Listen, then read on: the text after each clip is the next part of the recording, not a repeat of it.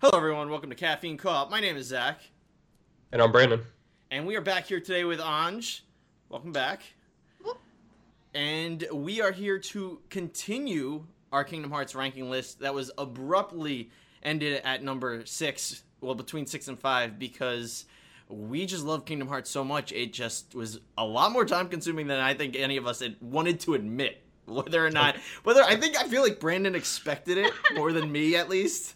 But I definitely was not prepared for that commitment of like 5+ hours or whatever it was. I expected, and I trying to think, not relied on, but I was like, you know what? I had to leave for dinner at one point, so I was like, they're not going to finish up by the time I get back. And then it was like, you guys were on 5. I got back at 3. I know. That's what.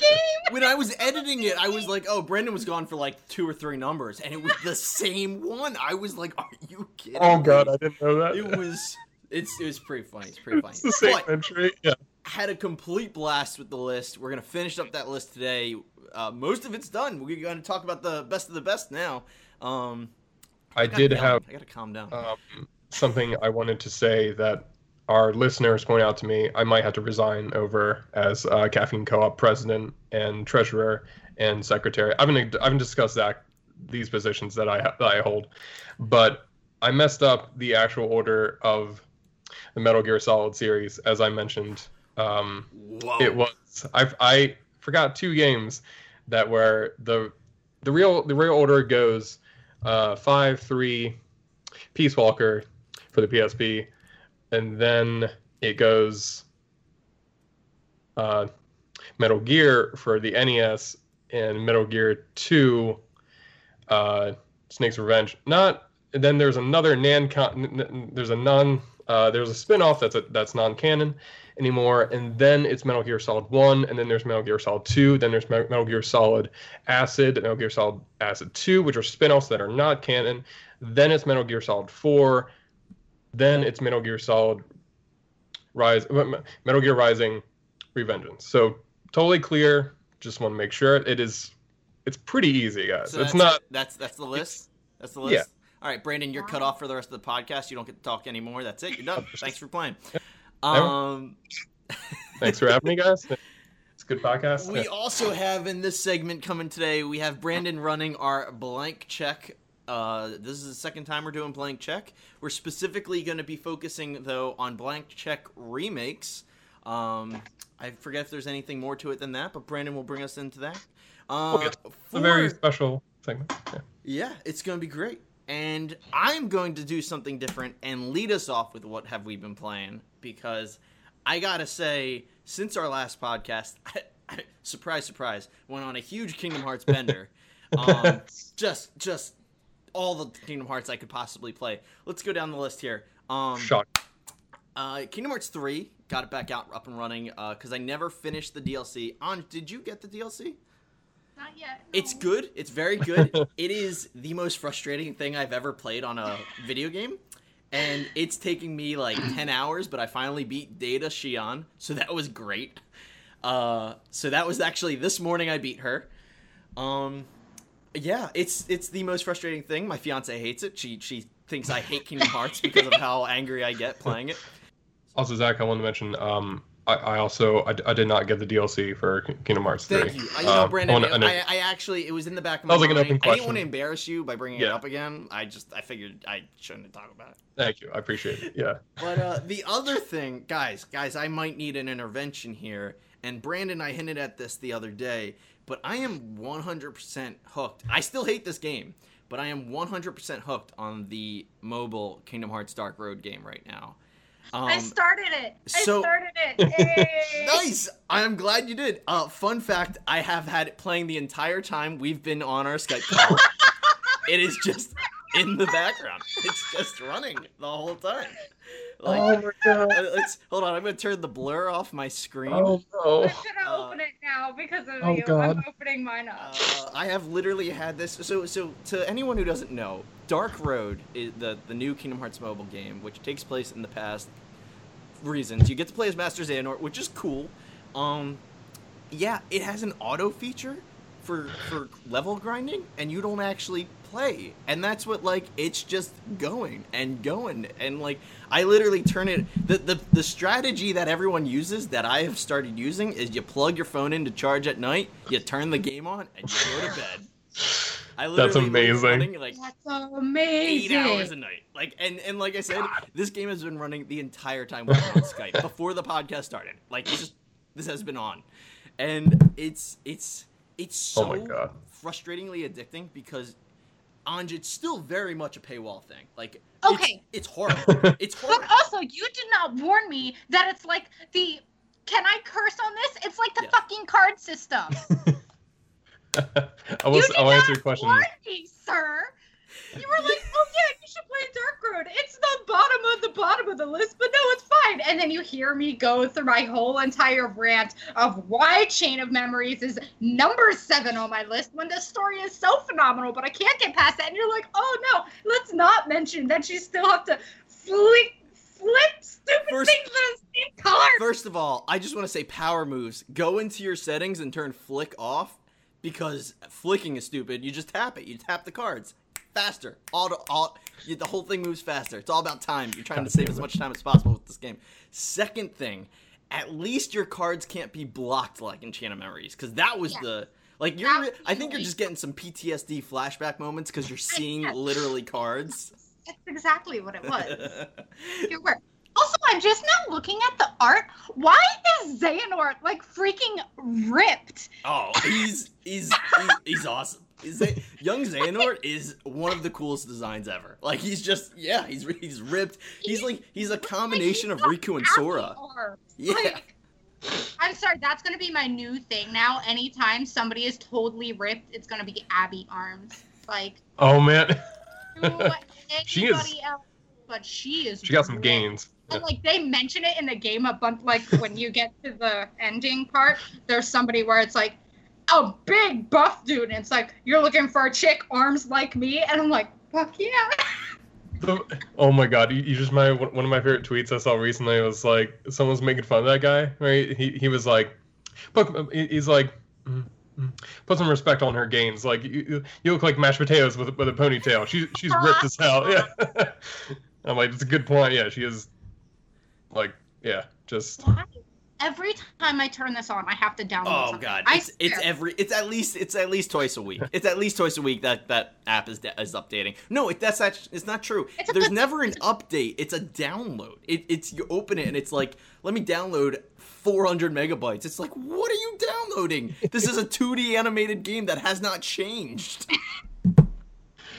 So I go to settings to turn off the flicks? Yeah, go to options, and it's going to be card selection, tap or flick. And you want tap. It's way easier. This is a PSA for everyone who's playing. Absolutely. If you're playing Dark Road, power moves is tapping. Listen. Don't flick. It's a waste of time. Those are rookie numbers. Gotta get those up. Yeah. It's literally, you know what it's like? I feel like I'm like Will Smith in Pursuit of Happiness, where he's like, I wasn't going to the bathroom, I wasn't hanging up the phone, and I was saving 8 minutes a day. It's like, yeah, that's me, but for Kingdom Hearts Dark Road. I'm not flicking the cards, I'm tapping them. You're saving at least 10 minutes a day from flicking. You're gonna get at least 2 levels. Actually, that's not true. It takes forever to level up in that game. Oh my God. So that's why I let it run 8 hours a night. I have a question for Zach. In terms of your addiction to this game, is this at the same level, or is this above Spider-Man Unlimited when we were in college with the That's tough, man. With that game. That's like a haze, or not. That's like a fog. That addiction. I literally the other day I was sitting in bed playing this, and I was like, God, I wish I never deleted Spider-Man. I mean, I don't even have the same phone anymore. But like, it's like that. That game was Spider-Man so much fun. Unlimited. But it was also like it was ruining so much of my my work at the time, because I was like, well, if I play like 4 hours this night, I'll be able to unlock this costume. Then okay, all right. I gotta admit, I think Kingdom Hearts Dark Road has passed that, because I literally, I have sat down like playing this game and beaten like an enemy and been like, okay, I have to beat it 100 times to get the upgrade. It took me a minute to beat it. So it's gonna take me 100 minutes. That's an hour and a half. So it's gonna take me an hour and a half to get this, and then I'll do the It's bad. It's bad, folks. I have yet to put money into it, but we're getting close. Okay. We are getting dangerously close. I'm glad I didn't have a job when we were both into Spider-Man Unlimited. I got it. I figured it out. There you go. There you go. Oh my God. It just never turns off now. It's just always on. Jesus Christ. I'm sorry. It That's didn't okay. take me that long. That's amazing. But Oh my that's God. so It that's gave it for me like 20 notifications. I'd click on a new thing, and it's like, boop. I'm like, I don't care. I Not right now. but that's it for me. It's literally just been I've been just like this is straight up addiction. This is an addiction. Like I am there. This is Yeah. it just the one day I was out in the pool. I was in my pool outside, and my brother came out. And he was like, "Hey Zach, I saw your phone was left on. Like, do you want me to turn it off before I come?" And I'm like, "No, it's running. It's Kingdom Hearts playing." So that's all I've been playing. It's Kingdom Hearts, and gosh, it's one of those things that like I've already said it multiple times. I hate it. It's paywall. It's gross.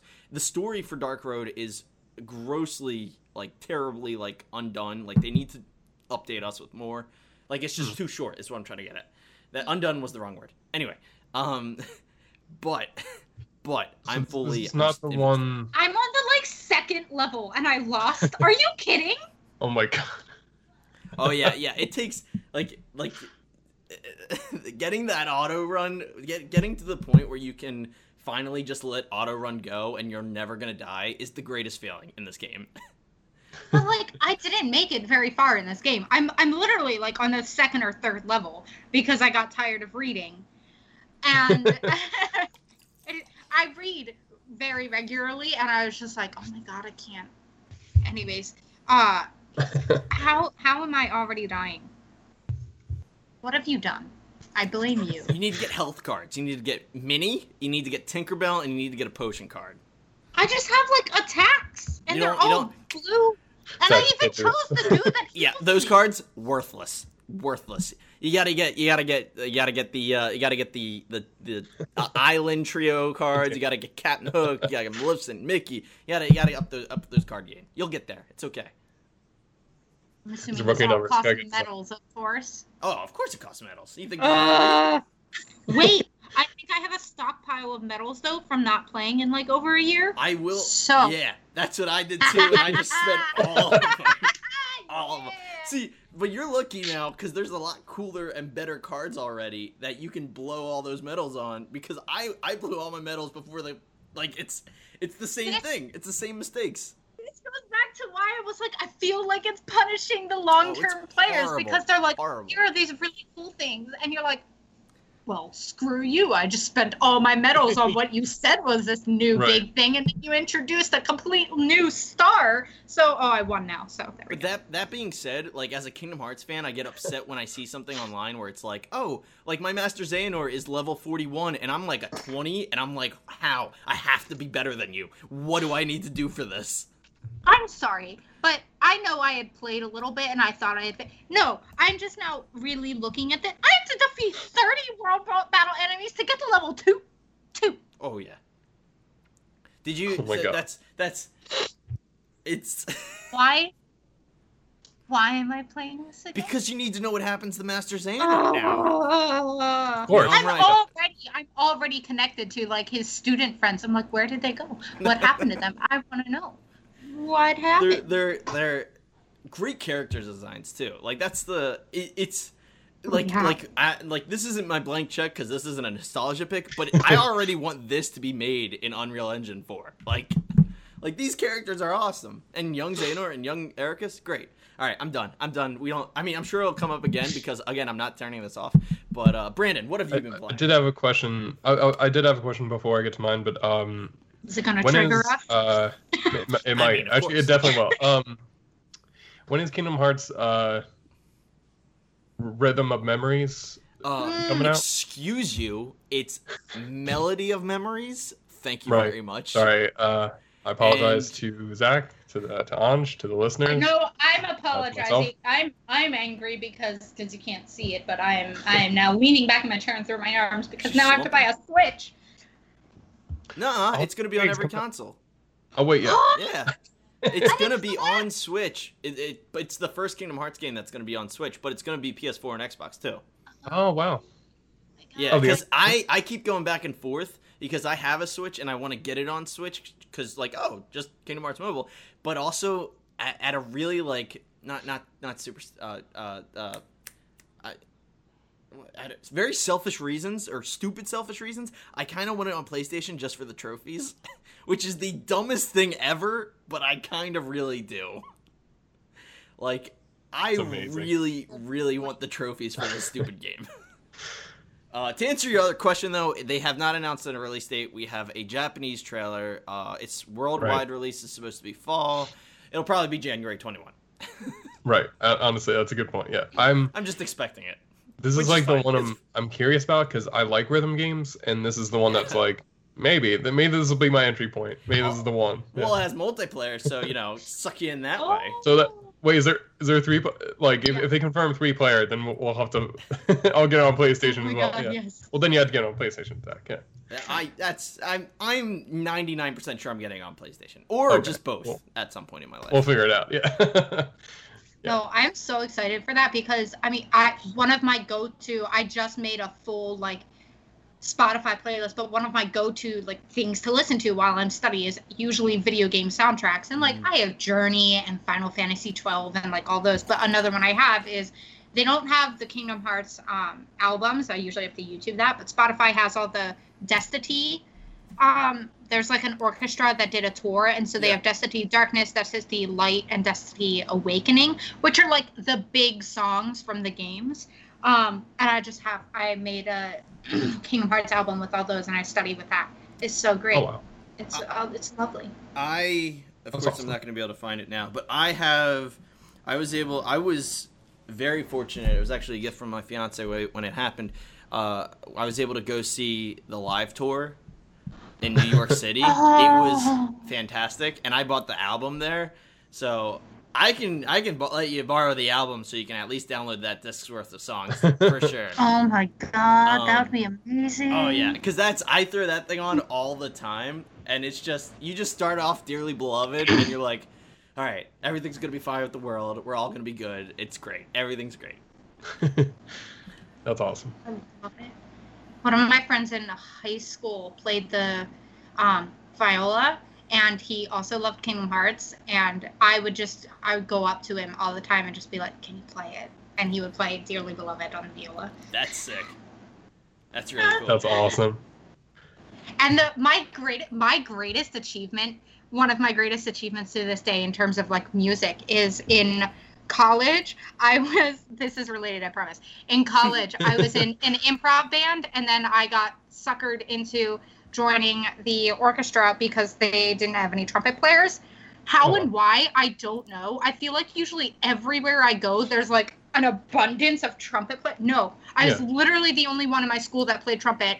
And would play could read music well enough to do that and had experience in concert bands, and then they brought in community members to do second and third chair. So it was my first time being first chair trumpet, which I am not. I was second chair trumpet all the time. I stayed low. The first trumpet would take the solos too. I'd be like, no, you do that. I'm do this. So I got all the solos, and from day one, the same director was for improv as was for concert band, and from day one, I was like, so we should do the video games live. And he's like, what? And I was like, video games live. There's this really cool mix of Civilization and Halo and Kingdom Hearts, and they're all in one cool mix. And he's like, okay, yeah, I'll think about it. Okay, yeah, I'll think about it. And then there was one day, he didn't warn me, but it was my senior year, and he's like, all right, so we have some new music. I know somebody in the band here is very excited about this. She's literally been asking me since day one, and I found it. And he started passing out video games live, and I cried. So I got to play that on trumpet. That's amazing. All of that. That's really cool. It's such beautiful music. Oh, I love it. I wish I had any music abilities at all. Me too. Yeah. I have 2 guitars in my room just collecting dust, but just laying there. Yeah. They're just crying. Yeah. I have 3, Gently and weeping. I can't play guitar. I have musical talent, and I have 3 guitars. It's my dad's friend was like, "Oh, she plays guitar, right?" And I'm like, "Dad, I play ukulele because I can't reach things." And he's Right. like, "Oh, but you want to learn?" I was like, "Yeah, I want to learn." Proceeds to get me 3 guitars. I'm like, Holy shit. "Why?" Wait a minute. Yeah. Wait a minute. It escalated. I don't know what happened. So I have 3 guitars and a mandolin, none of which I can play. It's Oh wow. Oh my god. I think I have one. I know it's my brother's, but I have a bass guitar. That was my brother's, and then like that's fun to play. I can play like not a full song, but I can play the opening riff to like one song, and it sounds cool, but it's very low and loud. That's only trouble. And then like I think I have a electric, but it's my brother Kevin's, he will eventually he'll get it back. He's like made that promise. He's like, one of these days I'm gonna come back and get that thing, because he's had it since college, so it's like very special to him. Is that Kevin's bass guitar as well too? I think that one might be Steve's. I believe. He might have taken that back too. Not in a like, not like give me that back kind of way. It was more just like he's like, oh, do you play this? And I was like, no. He's like, oh, okay. He just took it back to his apartment. Yeah. Which is fair. Yeah, I totally understand. It's different. I wish I had like some musical experience. My brother, I think it's Kevin, Steve, Sean all play guitar, and then like Sean plays like piano, violin, and like 2 other things that he's just a fucking magician at. Like I don't know how he's a wizard. It's just like magic to us. Yeah, it's so confounding to me. It's just like one of those things I'm just like, I'm always so impressed with people who can play music and who are proficient at it, and just like also people who can write music. That's always like so fascinating to me. Like I love talking to my friends who are like musicians and stuff. That's always like so much fun to, because I'll be like, I like when you make the bleeps and the bloops in the middle of the song, and they'll be like the bridge. I'm like, yeah, that thing. And they'll have like actual terms, so I'm like, that helps a lot too. But yeah. Music cast, yeah. Music cast. Rebranding. Yeah. All right, Brandon, what have you been playing?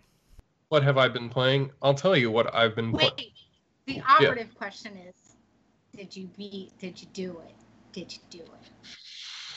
Did I did I do it? I'm gonna tell you, I didn't do it. Oh no! I got so close that I had to stop, because I got to I tried like several different strategies where it was like there's different ways so I might get a little deep in the weeds about Tetris 99 real quick. Like this is like you guys like Kingdom Hearts? Tetris 99 analysis portion of the Kingdom Hearts portion of the podcast portions. So it's basically, it's like there's a couple ways. Like, so my usual Tetris play is I like going for the most part, I like going fast and just not knocking lines out as fast as possible. That's just I like that because it makes it more exciting, and I think it's a better way. It's almost like how I approach. It's weird because if you let things build up, it makes me too anxious. But it's like it's more fun to be like bum bum bum bum. I'm not gonna hit these super quick. It's more exciting that way. But I did see it's a strategy where people will like build almost an entire wall up on like one side, and then they'll start dropping pieces down, which was good. And I started doing that. I got a little bit farther into the rankings, and then I tried doing a split wall, which is you'd make two walls on both sides up the like up the building of the Tetris, and then I got a little bit farther, and then I started doing like a mix of both, where I'm like, all right, I'm gonna try on this side, do this, and again I got to number 2 very late at night. It was like 2 a.m, and I was like, this is the part that like if I won, this would have been amazing. But I also almost had like a panic attack when I was playing, because as I was playing handheld, and the battery came up, and they were like low battery as I was like in top 10. So I was like, go, just trying to like finish as fast as possible, because I was like, if I lose right now, I might break my Switch in half, like just right over my knee, like, and then just throw it out the window. Okay, if that ever happens, which would be the most cool thing ever, that would just like, you got to take pictures, because that's like that. Yeah. I will help fund the new Switch that is needed to replace the over the knee. Yeah. Wait, have you Never. seen? I think I showed Brandon this, but related to that. So Brandon knows I really liked watching Retro Replay, which was Nolan North and Troy Baker going back and playing old video games. And it was very funny because Troy Baker would basically just treat it like an interview and laugh as Nolan North got increasingly angry at the video game because he sucks at them. Well, there was That's one amazing. where he got angry. I don't think he jokingly threw the controller and it went straight through the TV. Holy shit. That's awesome. That's And you Forgot get about that. you see the clip of them being like, Oh. and like it's That's a fantastic. sponsored TV too. Like it's not like it's like it's sponsored TV. Right. And so then they posted like pictures after of like, here's the hole in the middle of the TV.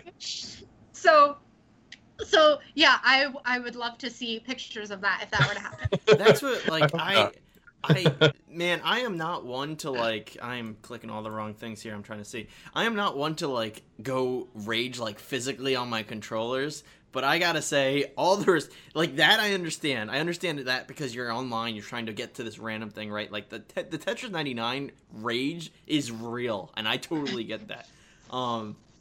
And like I was saying earlier, for me, dude, I get loud angry at Kingdom Hearts when it gets difficult things, but like the Remind boss things that I've had been like that stuff, I have been very close to shattering a controller. Like, Oh my God. it's so rage inducing. That's God. I've tried to get better at that over the years. The only one I've like there was one game I actively had to stop playing because I was like losing matches and then punching the ground because I was like, fuck this fucking game. It just becomes too much. It's so like, and this is gonna sound surprising, but it was Soul Calibur 4. It's like a fighting game, and I'm really good at. Isn't that the one with Yoda for Xbox? It is the one. Yeah, that's actually one of the reasons why I wanted to get it is because I you can got play that as Yoda game for that for reason. that. It's more of a 3D designed fighting game, and just something about it I could barely win, and like I felt like I was getting smoked every round for like, and not even online, it was just computer players, and I felt like I was like, what is going on? Because I just like I'm good at fighting. I mean, not trying to brag or anything. I'm pretty good at fighting games. But like Mortal Kombat, easy. Just Street Fighter, I don't like it. But those games I'm good at. Soul Calibur 4, I had to stop playing because I was like, this game is like ruining my life. Hey, Penny. Penny. Oh yeah. I don't know. She's a bit stressed We're both with just me. like, Penny, Yeah, I was like, please keep that. Please keep Oh, that. like that. absolutely. That's absolutely. No. That doesn't get cut. yeah, I mentioned Soul Calibur before, and she doesn't like it either. Yeah, she's pissed. She's like, I hate that fucking game. Brandon's heartfelt speech about how he loves his family and neighbors, that's gone. That's out of the show. Yeah. The Penny barking, that stays in. Yes. That's the one that that's the one that's true to the podcast. So that's one of the few games that I've like actually had to stop playing. Tetris 99 was not quite that much rage, but it was like enough that No, it's When more I got- just that moment. Like, yeah, it was just like when I got second place that night, it was like I was playing handheld and I got so angry that I was like I was like getting so close, and when I got that like second place, I like got so angry I was like putting the Switch like right up to my eyes and be like, are you fucking kidding? It was just one of those moments of like, are you kidding me right now? all right. This is a live decision here, but if we're ever sponsored for any reason on this podcast, we're using that money to break a Switch in half. Like, that's just, we're making that decision. I don't know if I can do that. My heart would. I know. No, I love the Nintendo. picture of a Switch snapping now just that sounds too hilariously horrible to like. I need to see it. I need to see it. It has to happen. It would be like and I've gotten this term from Zach, but I'm such a homer for Nintendo that it would be like, I don't know if I could. It would just be like I would have to hand it to Zach instead. Yeah. You know what? We'll do it when I finally do Tetris 99 and I just lose tremendously. It'll be one of those moments. It's a yeah. I will probably go play that game tonight though. I say that now, probably gonna go play it. Oh yeah, for sure. And then I will say I played, well, I tried to play Call of Duty Modern Warfare. I say try because literally every time I've sat down to play that game, it's like, you got another update. Here's your 100 gigabyte update. But you know what is a great shooter that it finally clicked with me? Doom Eternal. It's finally like I've gotten to the point where I didn't like it, and it was just like I don't know. I just like kept playing, and I was like I don't know. It's just I think it's a timing thing for you. Yeah, I think it's just like it was definitely I was going through a lot, and I was also fighting a lot of demons at the time, literal ones that were coming out from the earth that were like crawling up. You kept opening that hard copy of Doom that had the demons coming out of it. I told you to close it. You had the digital version. You didn't need to open the case. I wanted to play the first one. I think I've told Zach about. I don't know if I've told Anj, but the Doom that came out in 2016 when I got from GameStop, they didn't have any more official like covers or like boxes for it, so they gave me like as a placeholder like a black case, and I'm like this it feels so cursed. It's like if you open this, it's gonna like destroy your PlayStation. I've gotten one of those before, and it's just like they're like, I'm sorry, I think it was a used game, and they're like, we're sorry, like we don't have one of the boxes, and so it's just this like weird, creepy looking thing that has like the awkward like green strip with the weird cartoon person on it, and you're like, okay, yeah. I think they went through some fun times with those fake covers. There's good ones. Yeah, there's definitely it's like the boy and the girl like on the cover. Yeah, that's what the boy and girl like. I never played a game where I've like lifted the controller up above my head or anything like that. I literally did that when I was playing Kingdom Hearts today. Like I'll be like, first of all, if I get real into it and I stand up and I'm like squatting kind of, and then I'm also the like if I'm trying to dodge left, like I'm physically jolting to the left. So my controller is absolutely like rotating but because of that reason I'm terrible if I try to play Mario Kart with the like motion control because I'm moving and trying to move, like I'm like double moving. I was literally sitting here, I'm like, wait, there's a game that incorporated that, and at first I thought it was great, and then I wanted to kill it when it was Mario Kart. My friends always I couldn't play it with the Wii controller because I would just fly off the road. They had to give me their like old, I never touched this, here's the like actual control. Yeah, okay. I take back what I said. There's definitely times where I've had there was a Marty Party mini game where it was like you had to tap A as many times in this very small amount of time, and I remember doing that. I remember like as I was doing it, I would like slowly stand up with it, and then like once it was like done, it'd be like, I would just like fall back to the couch because it was such a like tense. I would tense up so badly and then just fall into it. It reminds me. Do either of you remember the game / trailer for it? Red Steel for the Wii.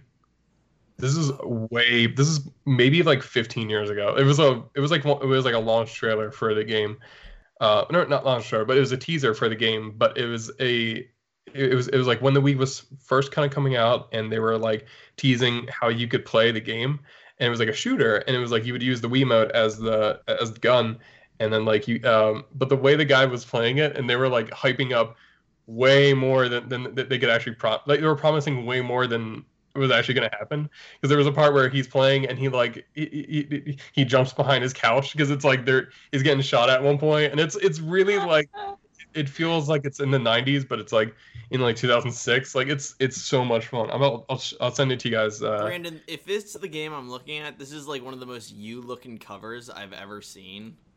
Like, you can use a sword as well. Yeah, that's cool. The logo has the samurai, the katana for the T. Yeah, I forgot about that. Yeah. This is a new game. But it was like I remember that I think it sold like a crazy amount of copies because it was a launch title, and there was like no other games on the Wii, so people were like, I might as well, like we'll buy this, and that's it. Like that's then, awesome. Yeah. No, yeah. I find I do that a lot when I play like older games, like Crash Bandicoot. Oh my god. I freaking do that all the time. Like I'm like, what? Right now, or over, or like no. That's amazing. Oh, that's so good. bad. I do it all the time. Like the ones where it's like very simple controls where I can do that. Yeah. Or like, yeah, Mario Kart. Oh my god, I'm like flying over here when I play that. It's too much with the motion controls because I'm like it's double motion.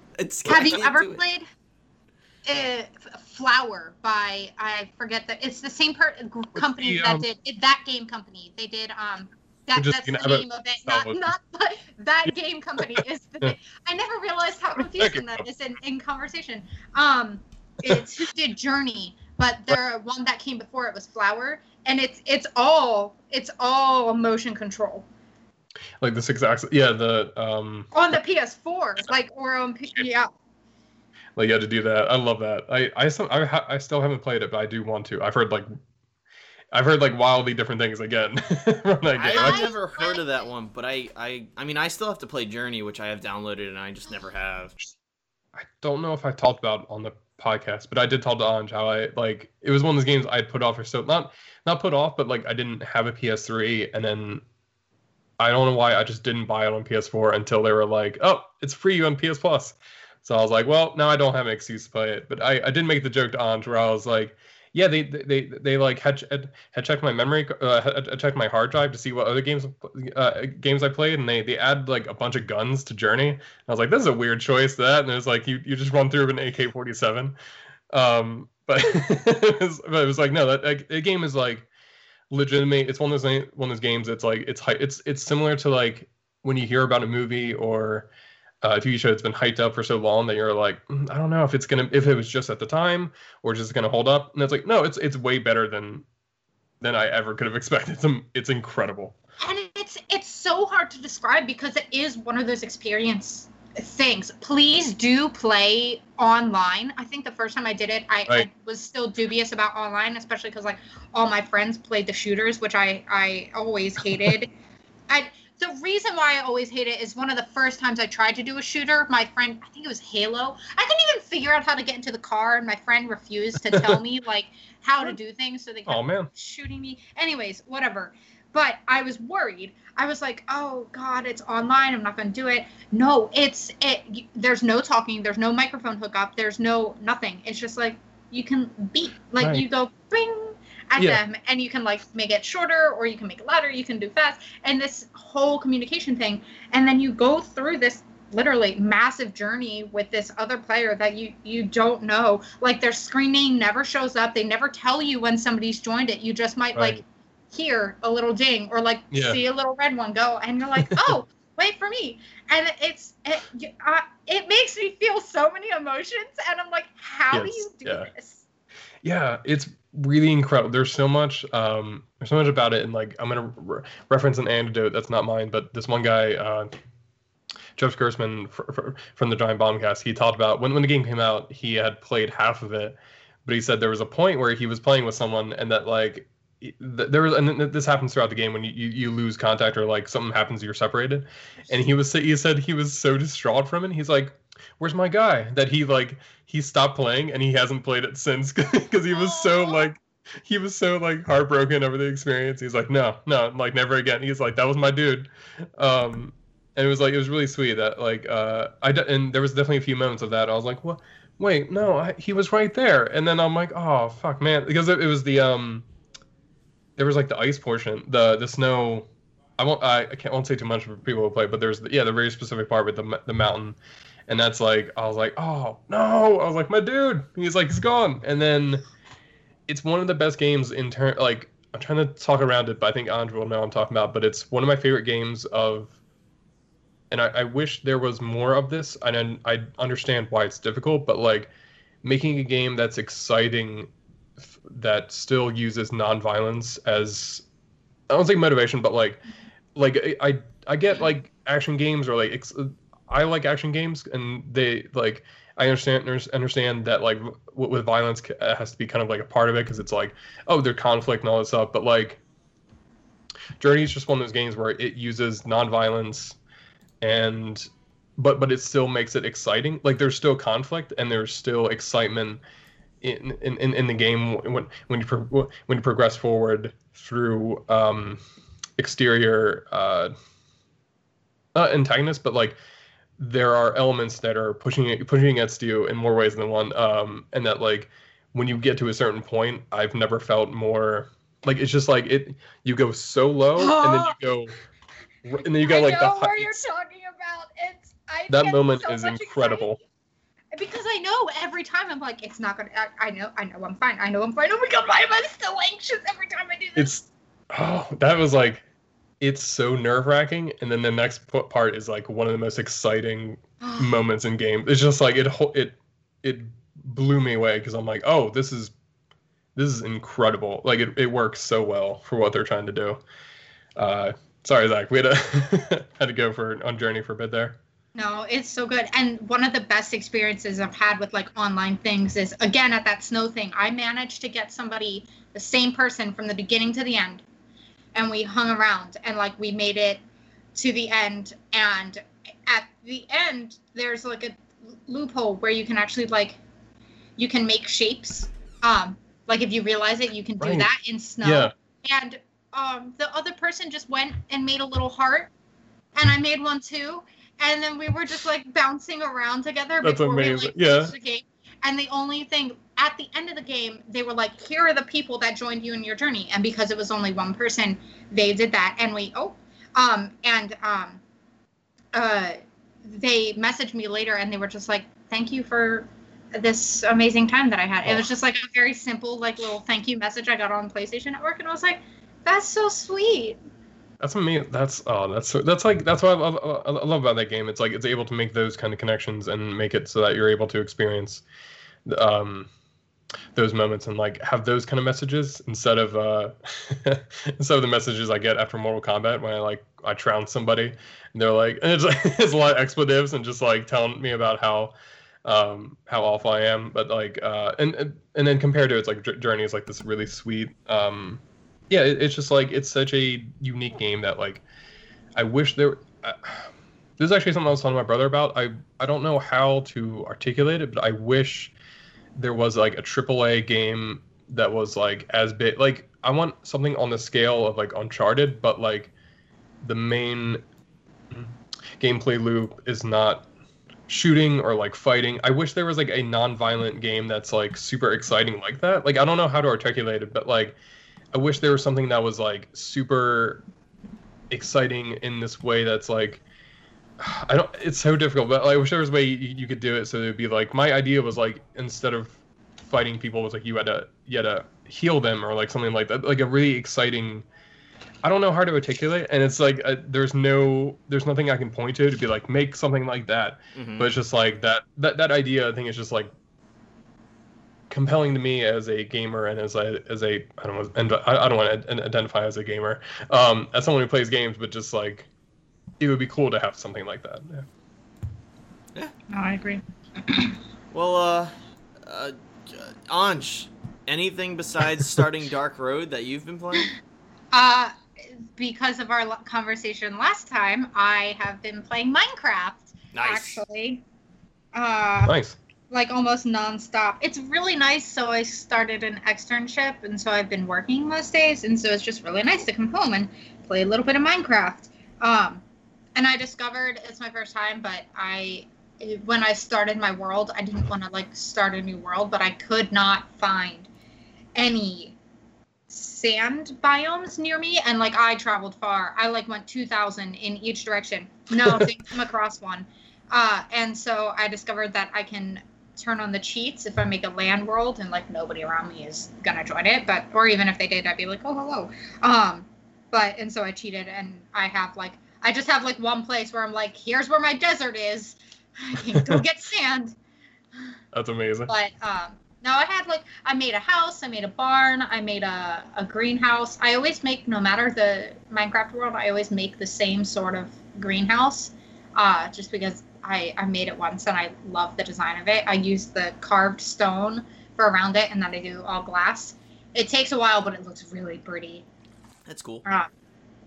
And yeah, I have all the animals. I posted up next to a town, so I have all the vegetables as well.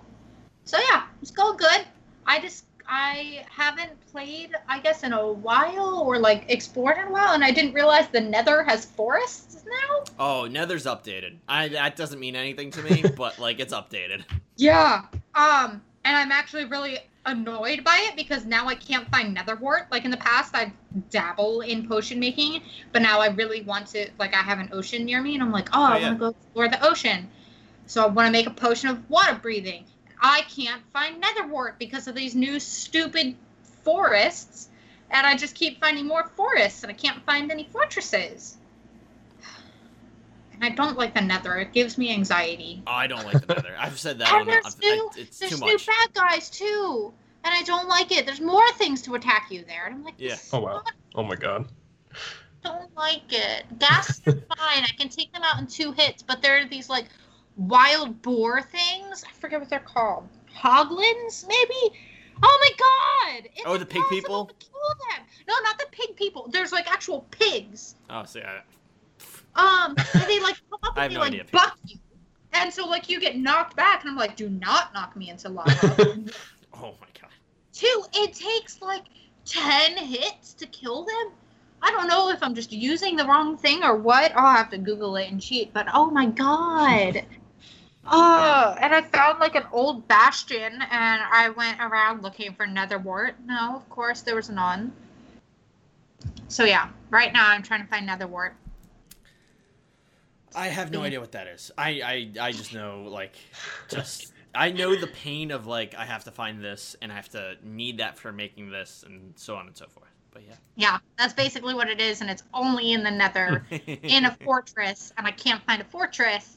Right. Oh wow. Yeah. See, none of that makes sense. It does. Like I understand it, but. Do you play in it's creative mode, and then Survival. was the other mode? It's the Survival. okay. Yeah. I like to torture myself when I so choose, so I play in survival mode. Creative mode is just too easy for me. I can see that. Yeah. It because like I like creating things, but it's like creative mode is when you make like those big giant things, and it's like how people like recreate like the freaking Lord of the Rings map and stuff like that. Right. Oh my god. Yeah. That's cool, but I don't have the like long term like remembering where was I working on. Like I always have like 3 or 4 open projects at a time. Like it's like, oh, I've started building a house. Oh, I should probably start my greenhouse though. Oh, well, now I have too many things, so I need to make a barn to store all my stuff. And yeah, so it just turns into multiple open projects, and so like focusing on one thing in Minecraft is hard. So creative mode also is hard for me. So yeah, I do survival mode, but I make it. One of the first things I do is I find as much coal as I can, so that I can light up my entire area so mobs don't spawn in it. And then I always run around in a forest and find as many dogs and breed as many dogs as I can. So that's awesome. If anything attacks me, I just run away and the dogs kill it. There you go. Oh my god, that's amazing. Oh, it's terrible. And I have cats in this one too. I was very proud. I found like a series of 3 villages, and I just chased after the cats and made them mine. See, that's what I think the next time I play, like, I only have one map that I just keep doing everything on, but I think the next time I play, I just need to go explore, because I haven't done that yet. I've only dug, I've built, like, I do all that stuff in multiple areas on my map, but I've all been within, like, one, like, location. Like, so I think I'm going to get, like, I think the next time I pull Minecraft up, I'm going to get a compass, and I'm just going to walk, and I'm just gonna see where I'm going. Yeah. I've done that. Travel bed. Make a travel bed so that you don't get attacked overnight if you don't feel like fighting. That was my biggest thing. Anytime I'm like, I want to go find something, and I just go. Yeah. But yeah. That's so I've been playing Minecraft. Nice. It's always a good pick. All right. Well, why don't we take a crack at blank check, Brandon? Oh, yeah. So I wanted to bring the segment back. I wanted to kind of, it's a very specific reason. I know that right now I feel like a lot of people are looking towards the future of what games are coming out. But I have a very important announcement. I got an email from an investor by the name of R.E. Al Human, real human. So I mean, and he offered each of us $10 billion, a blank check for each one of us to create a remake of a game from our childhood, because he said that, as he put it, first put $1,000 in his bank. No, that's not important. He wanted us to put our heart and soul into something we were nostalgic for when we were a kid, and be able to bring it back for the modern consoles for the next gen. See kind of what we would update and what we would keep, and what we would use from when we were kids to kind of lure in a new audience. And I think this would be a good chance for us to make a lot of money. I mean, to talk about what games we like as a kid and what we would remake from them. Yeah. So that sounds awesome to me. Who wants to go first? All right, I'll do it. Okay. I'll bite the bullet. So I have two choices actually. Oh. So I'll briefly go through those. One I picked. I could easily do two. Really, I have three choices. I wanted to do a Kingdom Hearts game, because there's certain games that deserve a remake to be real. And the most obvious one to me is 358 Over 2 Days, which is the Roxas game where you meet Xion and you're friends with Axe. That game is easily one of the best stories in the series, but it has one of the worst gameplay mechanics. And it was on the DS, and it was terrible. Oh, wow. And if they remade that with PS4, PS5, Unreal Engine 4 technology, generation, graphics, with a regular Kingdom Hearts gameplay design, that game would be so cool. You would have just a great story. You would have an awesome battle system. It would be just amazing. It might be the best Kingdom Hearts game. I don't know. Unless they make it, I will never be able to figure that out.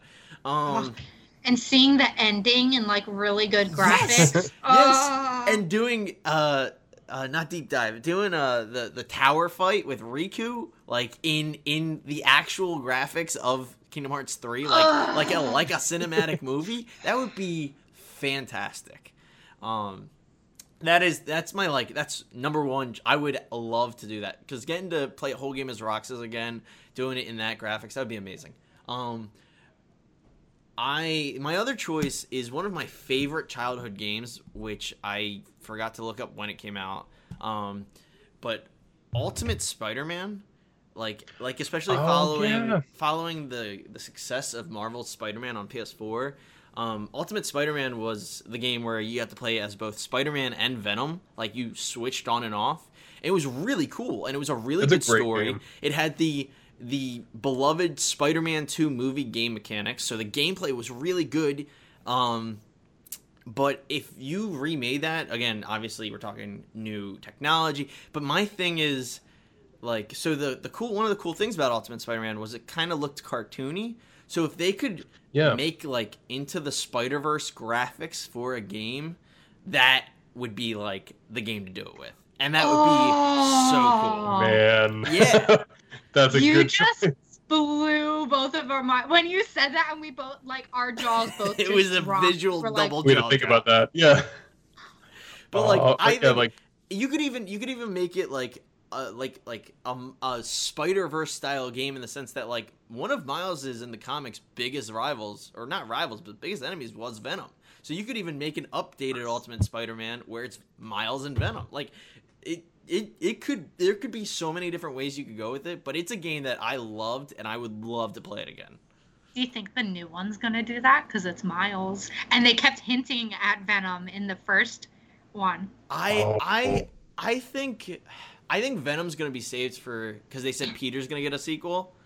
So I think Venom's gonna be saved for Peter. I'm convinced that Miles' game, which I am ecstatic for, and still kind of want to get a PS5 day one just for that. I'm convinced they have a complete arsenal of original villains ready, and it's gonna be just awesome. Because the trailer, I have no idea who the dude with the nightstick is or whatever. Right. Like he like Might pulls be out like Prowler. the shocker stick or what? What'd you say? Might be Prowler. You gotta assume Prowler's coming, right? Yeah. You gotta assume that. But like, I don't know. I would love some Into the Spider-Verse style gameplay, which I think is totally That's really possible. good. Like, I mean, Yeah. you look at games like Cuphead, and it's like you're playing Yeah. animation, you know, like. So I There's definitely very think particular style. I think it's. I would. You know what would be cool is if they figure out how to make. Another stupid assumption on my part maybe is that in the Miles game they'll have Into the Spider-Verse Miles' costume. Yes. That's a really So it'd good be point. pretty Because they cool did if he that- like has the animation, like he is like animated when you're in that costume. That'd Well, be neat. because they did that in the new one. They had it's the so. costume I use the most often. They had the like, it was almost cell shaded. Yeah. No, you're right. Like yeah, the yeah. comic Forgot book. about Yeah. that. Yeah, the love comic it. book one, and the special power for it was like boom pow things. Yeah, that was great. You sent me a picture, and it's like one of my favorite Snapchats where it was Spider-Man in the comic costume with Mary Jane, and it was a really good like dichotomy of looks where it's like he looks very comic booky and she looks real. Did you And say? it was a really serious scene. I think it was like when Right. they were talking about where they're going in the future, and I'm like, I should have changed his outfit before this cut. He looks, he looks so insane. Yeah. That's really good. Yeah. It looked like Take On Me for a second there. Yeah. But that's a damn good choice. Those are my really picks. good choices. Those are my Mhm. Yeah. nostalgia blank check remakes that I would absolutely love to see. I mean, that's probably my second or favorite comic book video game, and then the Kingdom Hearts game I think deserves the most a remake. That's really good. I like that a lot. Yeah. I don't want to be like, I'm gonna one up you with nostalgia points, but I'm gonna one up you with nostalgia points because, I mean, Brendan texted me this, and it took me about 10 seconds before I texted him back with what I wanted to do, because I want to remind the audience, remember, one of my first games that I played on a console was Kingdom Hearts, so Yep. I don't have really much. And when he said think of your childhood, I was like going into being a teenager when I played Kingdom Hearts, so I thought, all right, what was I playing as a child? I played a bunch of computer games, mainly all the Humongous games, and so I would want to recreate all the Humongous games. So Putt Putt, Pajama Sam, Spy Fox, and Freddy Fish. Give me all of them recreated. No more point and clicks. Like you're running around as little Pajama Sam, looking for socks, trying to find all these things. I want to, and like you could do really cool, like if you were Freddy Fish, like you could be swimming, so you could have that like cool up and down stuff. That's If you're awesome. Putt Yeah. Putt, it would be driving. Like, I feel like I'm staring at this and I feel like I'm getting like a flash of memories just into my mind right now. Like I feel like I have so many emotions. Like I'm looking at 3 pictures. I'm looking at this car. I'm looking at the fish, and I'm like, no.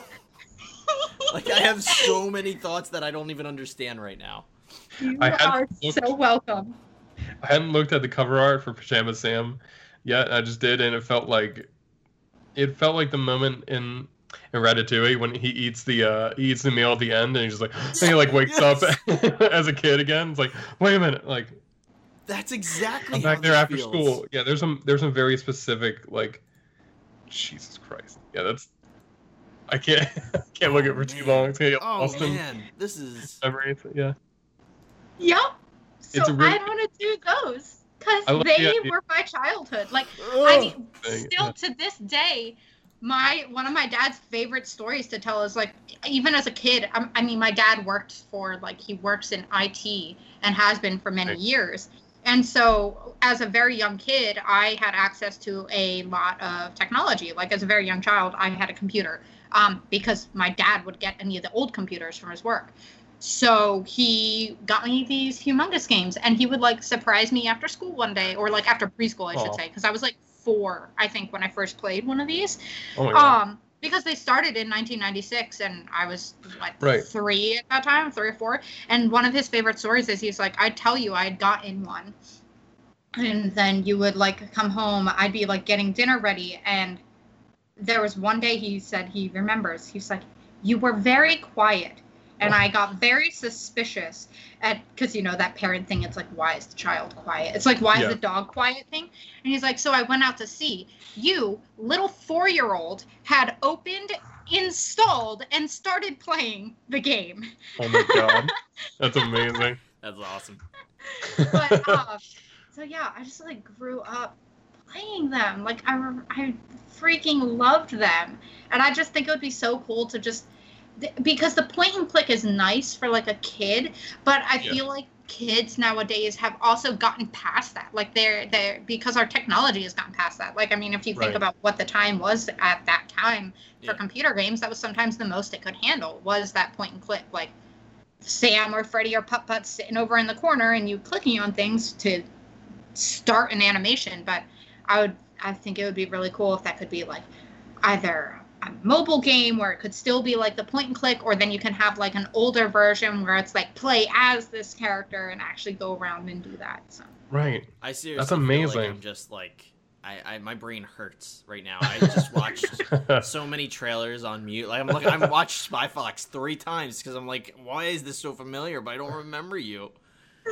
There was one reaction you had. I was like, I saw you out of the corner of my eye, like the one part of my screen, is that you looked like you found a dead body because you're just like, you recoiled. Spy Fox feels like it's like I don't know. It doesn't feel like a good memory. That's all. There's like some bad related to. Yeah, it's like I don't know what it is, but something about this game looks like it's bringing like fear. And like I'm like, oh my god, I'm not. Yeah. Well, that's amazing. Spy Fox was the hardest out of them. I remember. Like, I could beat Putt-Putts, Pajama Sams, and Freddy Fishes, but I don't remember ever, when I was a kid, ever beating the Spy Foxes. I would always get stuck towards the end on them. But I always loved playing them anyways, and just, like, walking around the world and clicking on different things and what have you. But I know, like, for me, I'm like, oh, I'm going to remember how some of these ended.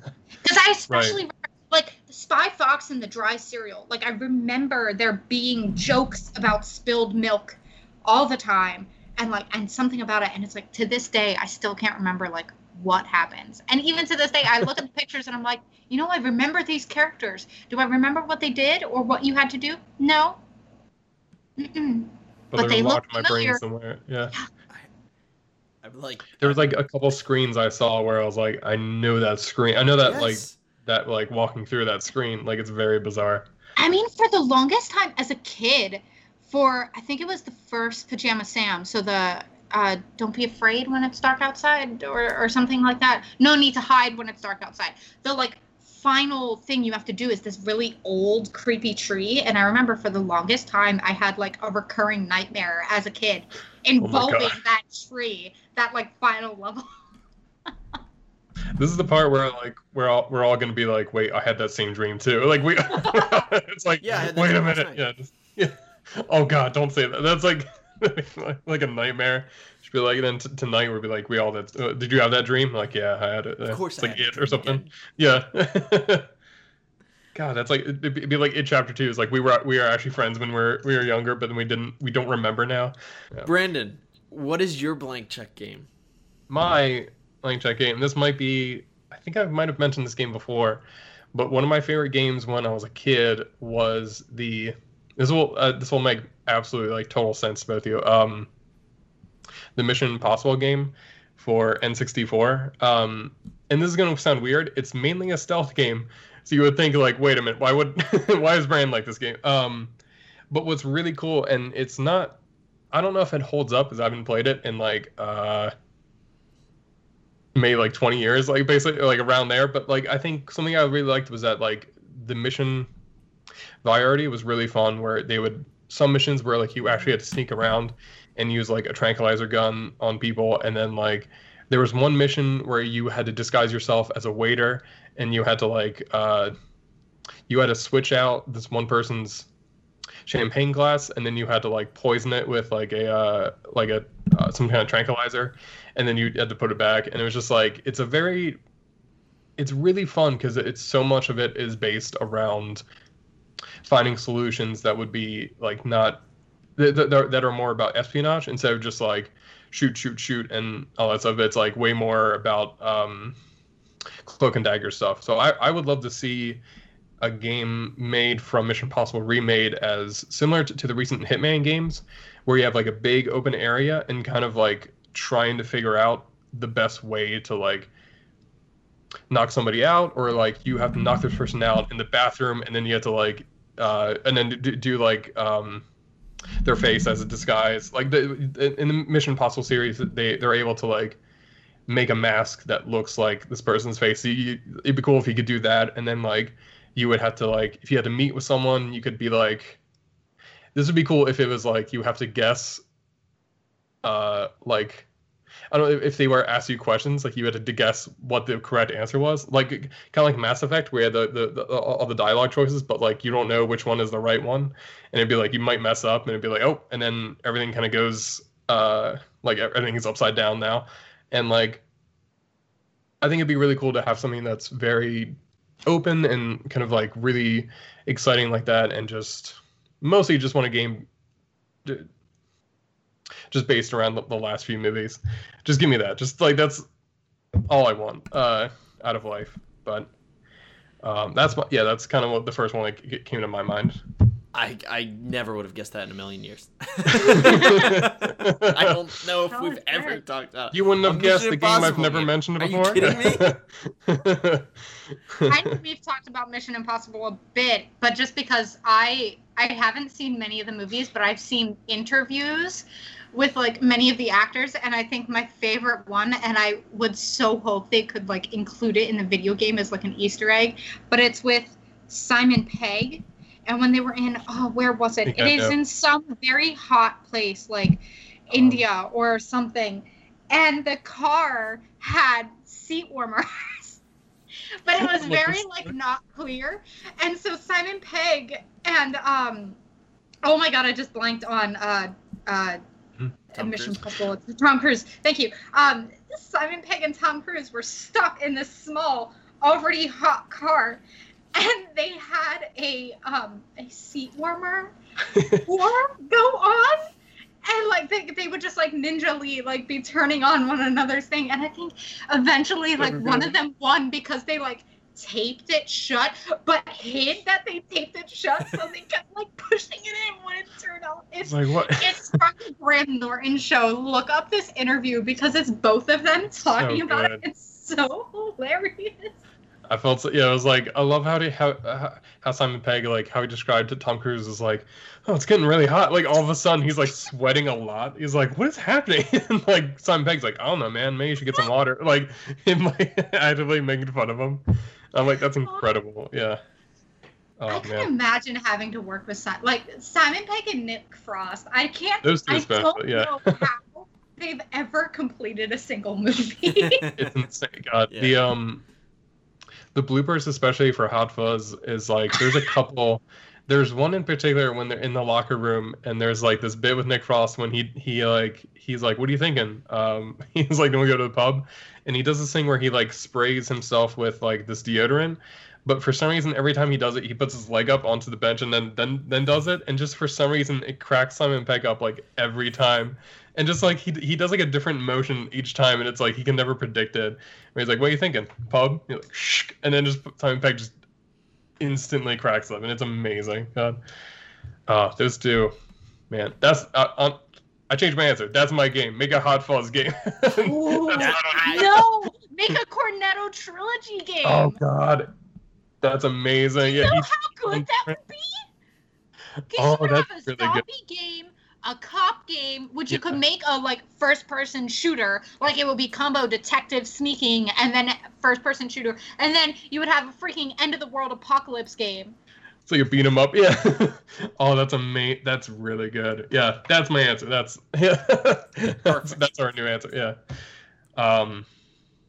Yeah. So I think those are some good choices for Lane Check. I'm gonna email Real Human real quick to see if I have some bad news. Apparently the money I forwarded him to the Fells Wargo account didn't go through. Considering you should probably do it again then. I'll send him some more. Send That's him probably more money. send some more to open it, and then I'll send more to actually get him his attention. So Makes sense. next time, yeah, well, I'll let you guys know when these games will be in development, and yeah, we'll update listeners when they're on track. So until next time, that's our blank check segment. Every time we do a segment like this, not like I genuinely like enjoy and like go like, God, how awesome would it be if this happened, right? Like, Yeah. wouldn't it just be fantastic if these games got made? Would someone just listen to us? Yeah, it's very difficult. There's one episode we did like a year ago where I had a pitch for. It's your Captain America pitch. It was it was like a I- Captain America a pitch, but it was about his daughter, and it was supposed to be in the future. And it was like it was like a kind of open world post-apocalyptic game. By the end of it, I was like, wait, shit, I actually really want this game to happen. We- There was we, actually like- pretty fast. We had elements of like a regular comic book game, kind of like Last of Us like style, kind of like the story was completely original. Like it was that pitch is probably like the greatest thing ever on the podcast. Basically, actually it pretty was impressive. so legit. Kind of Zelda, where you get like power-ups and like use other people's It was like Equipment. because it was like Yeah. you were getting like It was really thought out. these old web shooters at one point, and then it was like other people's like their old weapons, and like it was actually I was like, this is actually pretty good. I'm pretty proud of this. Wasn't that was Blank Check too? Wasn't it? That Was the first Blank Check. that one, unfortunately, I have not heard back from Square Enix. A little disappointed in that they haven't. Yeah, I don't know. Then not to get too off, but there is also I think the Warner Brothers Montreal Ooh. studio is working on possibly a Batman game that's focused on the Court of Owls. That was like they were. That's cool. That's That's my stuff right there. It seemed like the way it came off is that like they teased it last September, and it was like someone forgot, like someone like put it out, and they're like, oh shit, we should probably do some more of that. Like eventually, we'll get back to that. So fingers crossed. I'm really excited to see what that could be like. So to bring us to our final segment, to kind of segue this here, I'm just gonna mention I just leveled up in Dark Road. So I'm still I don't know how do you end. Like, does it just keep going? Oh, how do I? It's you gotta leave. If you're at the point that you're not gonna die, you're just gonna keep getting experience. How many enemies you got, Cohen? I don't know. Where do you see that?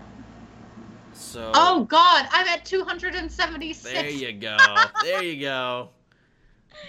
All right, so we are going to now get into the top 5 of our Kingdom Hearts rankings, based according to Anj and myself.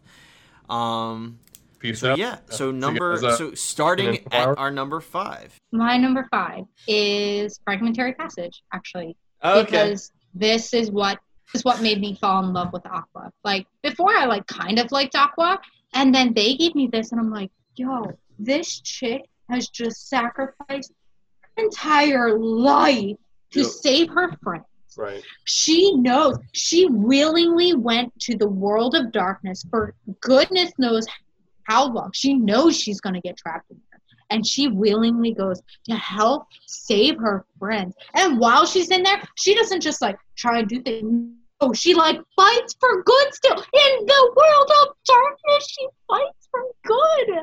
And she's, like, being constantly tormented by her, like, her self-doubts. Like, it was one of the first games that really made you realize like darkness isn't just like these physical entities and these emotions, but like your own emotions like coming out. Like it made darkness for her was her self-doubt. And if it just hit me extra hard because it was while I was in grad school and like imposter syndrome was real strong at that point in my life. So like I felt her on a whole nother level, but oh, I loved it. And I also loved they did not have to do it, but they explained why in Kingdom Hearts 1, Mickey, behind the door to darkness, does not have a shirt. But in Kingdom Hearts 2, he has a shirt. I can't even. Brandon, and for the I just listeners that had to don't take know a Kingdom minute there. Hearts, classic Mickey is just him in his red shorts, right? Yeah. You know, classic like Mickey. Well, in the end of Oh, Kingdom so Hearts Winnie the 1, Pooh. so Yeah. so fun little fact, they actually only had the right to use Mickey in one they did. scene, and they used it at the end, and it's just classic Mickey in his red shorts. And Yeah. they like in 0.2 made canon why he didn't have a shirt. It was hilarious. That's incredible. It was hilarious, but like, I'm not so mad. good. I was like, I wasn't expecting that. I was like, you just explained something that I wasn't even mad about. Nope. Like, I wasn't up in arms about this, but you made it canon. I freaking Was- loved it, God but damn I it. can't talk about it without laughing at the same time. It's so absurd and amazing. It's Did so it absurd. amount to like 5 seconds before he was on screen Kingdom Hearts 1, he's like, whoops, forgot a shirt. Might as well go in. And that's it. That's all. Basically, except instead of forgetting a shirt, the Heartless Destroy it. destroy it. I was gonna say rip it off, but not quite. Fucking damn it. I fucking love the series. I understand. Just from this, I understand. Yeah. My number 5 is Chain of Memories. We've already talked about it. I don't really have anything else to say. Chain of Memories, number 5. Amazing story. No, Just yeah. But yeah. All right. Number 4. Number 4 is Birth by Sleep. We're up there. We are in the top numbers now, folks. Like this is the good stuff. And for the most part, we have the same, except for Dream Drop Distance being up there for me. We have like the same We gotta thoughts have and it pretty feelings similar. on a lot of them. Yeah. Yeah. But Birth by Sleep is up there. That they did not have to do this. They did not have to make me bawl my eyes out over this Finder trio. Like, some of the things they did in this story were not okay, and I love it. Yep. Aqua is my favorite. Terra is so heartbreaking and wonderful, and Ven is just a little baby that I want to protect. And I love how they knew they were going to do this. Like, they made Roxas look the way they did because they knew. And that is freaking amazing. Yeah. Like, it's such a good game. And I love how they were like, oh, this is a prequel, so let's do prequel worlds. And, like, they did, like, the Sleeping Beauty world and the Snow White world, and then the world which was 100% not okay, and I was not okay with it as they showed him, and I was like, you evil jerks. They put Zack in Olympus, and I was not okay with that. I'm completely saving my thoughts because I just gonna save it for when I list it because it's a good one. It is a great game. It is fantastic. Oh, I do have to say though, so part of the reasons why it's like not up a bit higher is because one, because of how I chose to play it. By doing each character at a time, I hate getting leveled down. And especially like I chose to do, because when I first played it, I was like, all right, I'm going to do Ven first because he's probably most like Sora and I'm probably going to love him, blah, blah. So here you go. And of course, that was the hardest freaking one to do first. And I wanted to cry. And so after I finished that hard one, I was like, okay, fine. I'm going to do Terra next because I'm probably going to love Aqua because she's the female character. We'll do that. Well, Terra made me just want to cry the whole time. It's like, this is great.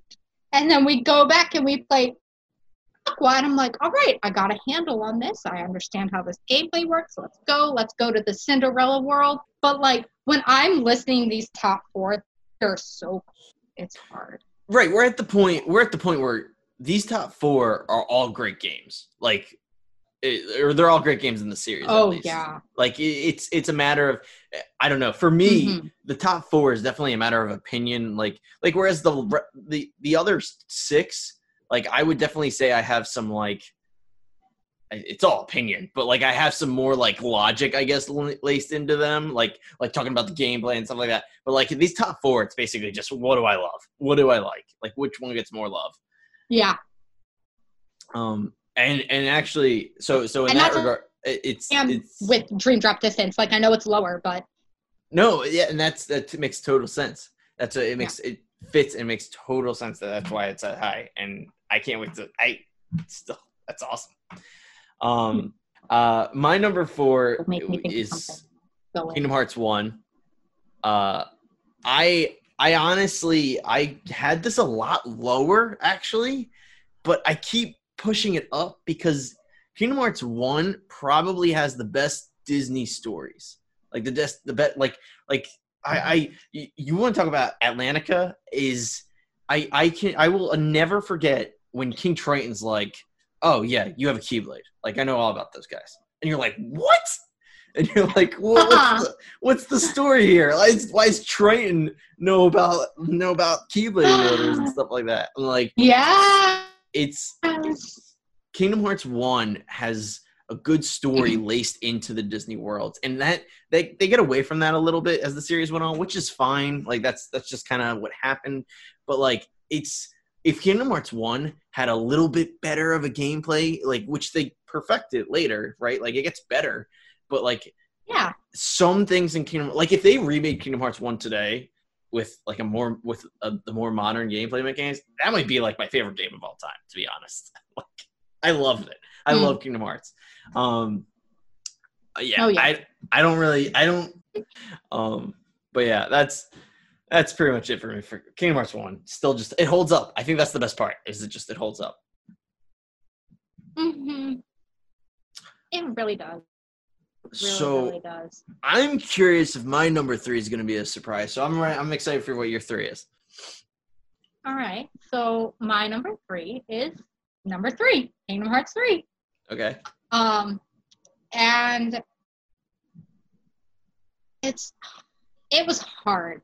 Like getting like it was hard, especially between Dream Drop Distance and 3. Like I bounced back and forth between those 2 a whole bunch, but I eventually went down just because like you said, like this one was just like, all right, pure gut reaction. If it lost out. But I mean, like Kingdom Hearts 3, it has the best by far. Like it's freaking gorgeous. Oh, yeah. It's all of the cutscenes are voiced. There is no more reading of the cutscenes. No more flat faces. Which I was okay with. Yes, which I was okay with in like the mobile game. Mm-hmm. That like I'm used to that. And like the well, and when I say mobile games, I like PSP, DS, all this. I'm like, okay, yeah, no, that's standard. I expect that. Not of a console. Like I don't want like flat-faced Belle telling me what to do. Like, I'm in Princess of Heart. Okay, cool. Thank you very much. Oh my god. They were all done, and there was so much fan service, but I was so there for it. Mm-hmm. Like, I don't care what people say about service. Like, this game needed that. Like, all of it was necessary. Agreed. And it was all completely necessary, and it was like little things in this one that it's like Kingdom Hearts 3 is one of the best because like they took everything from the old game.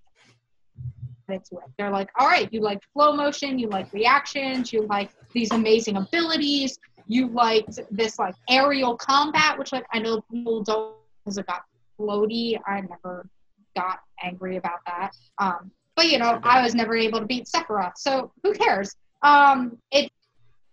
All those things, I loved it. And then they were like, oh, and let's also add attractions. I was like, this is so cool. Like, I have so many different ways to fight, and it's so fun. And I love that. And then the beautiful little simple basic thing that I love my shit when I saw it. They didn't say it. It wasn't a grand announcement, but you just saw it in the corner of the trailers. It was in the Toy Story world you first saw this. Both Buzz and Woody were in your party, as well as Donald and Goofy. And you're like, yes! I don't have to pick and choose anymore. They're just all with me. And I love that. I hated picking and choosing.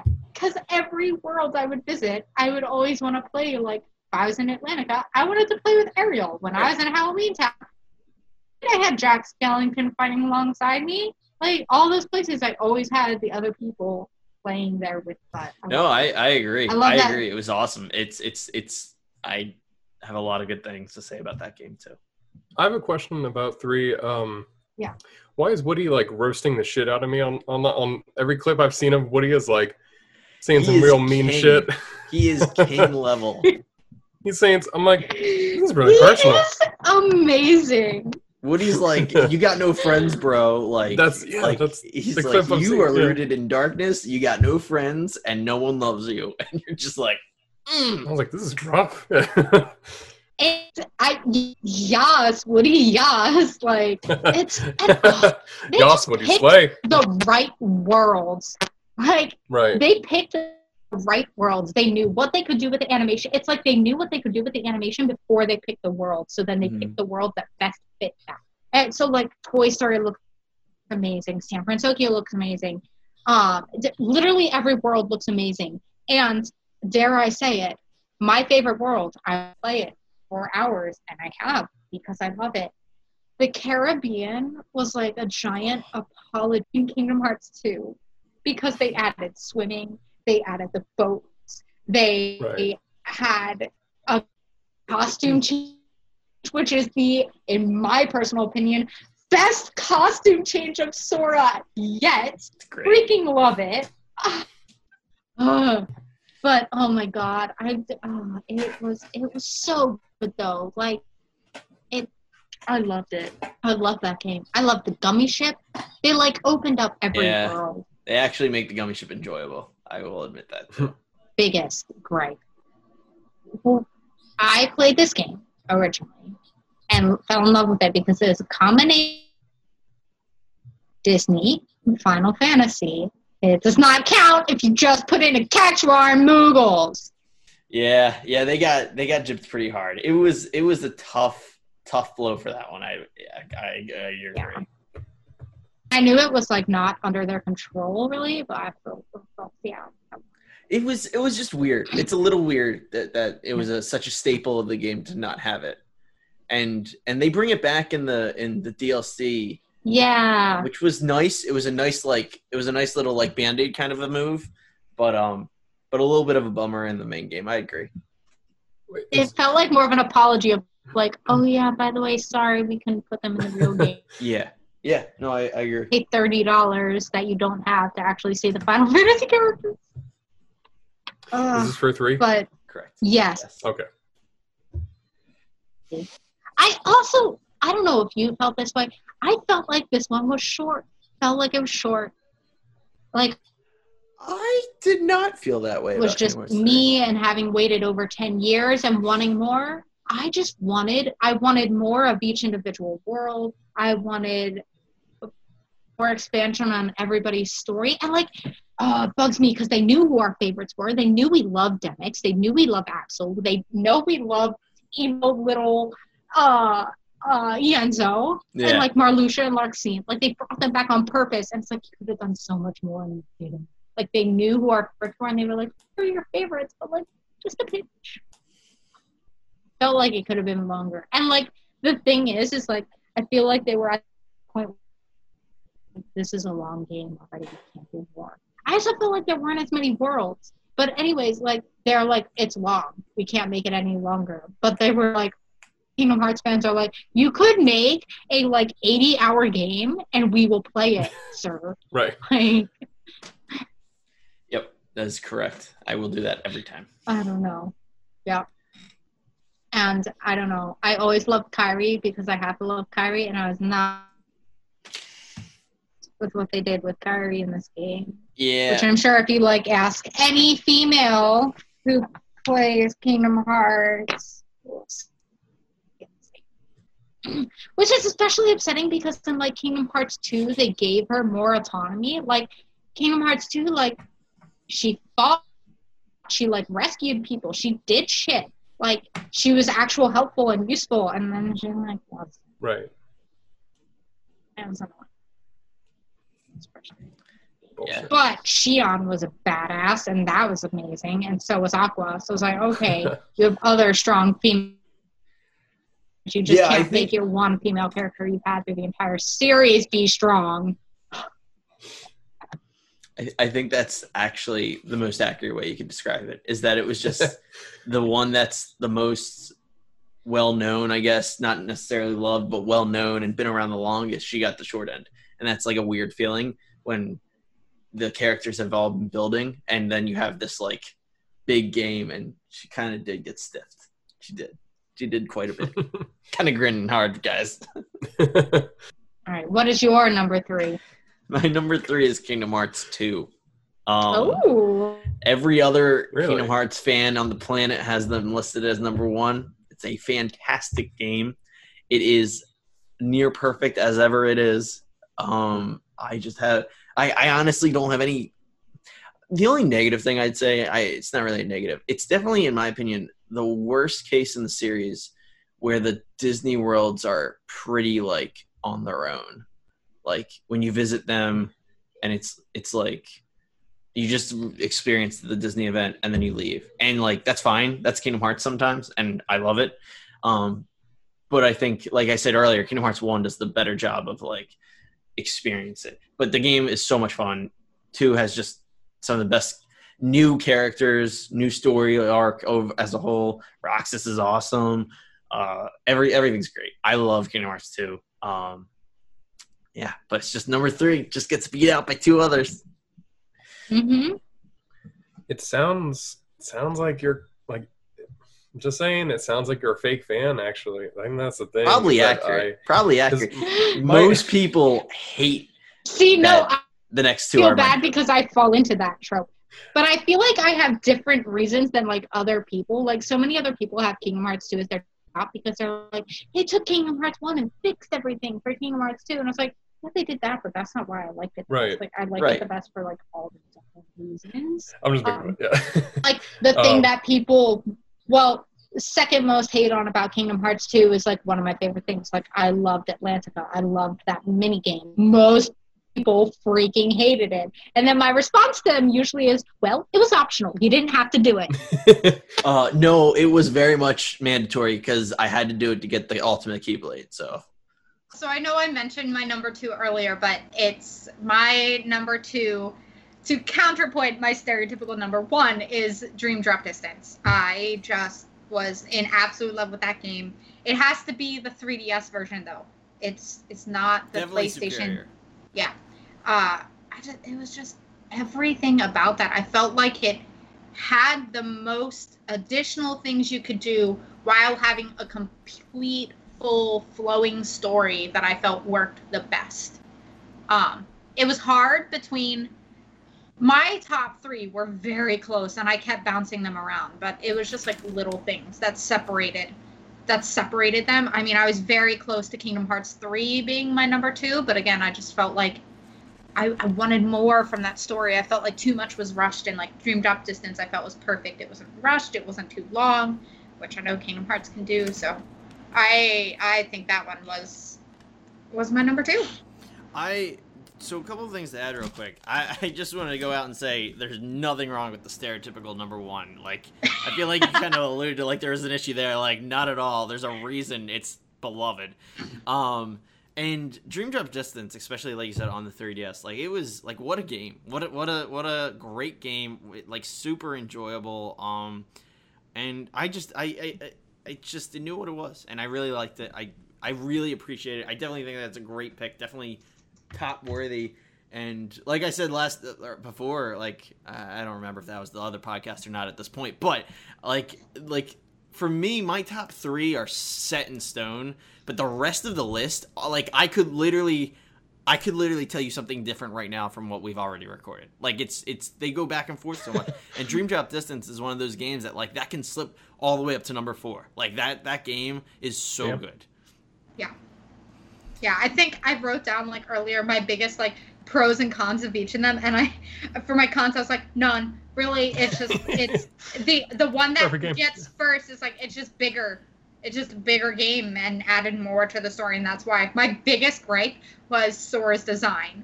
I was like, he went back. It is, yeah. That is a fact. That is definitely a holdback thing. There is a canonical reason for all that, right? And it's okay, but it's literally just you don't want that step backwards. Like it makes sense, you just don't want to go there.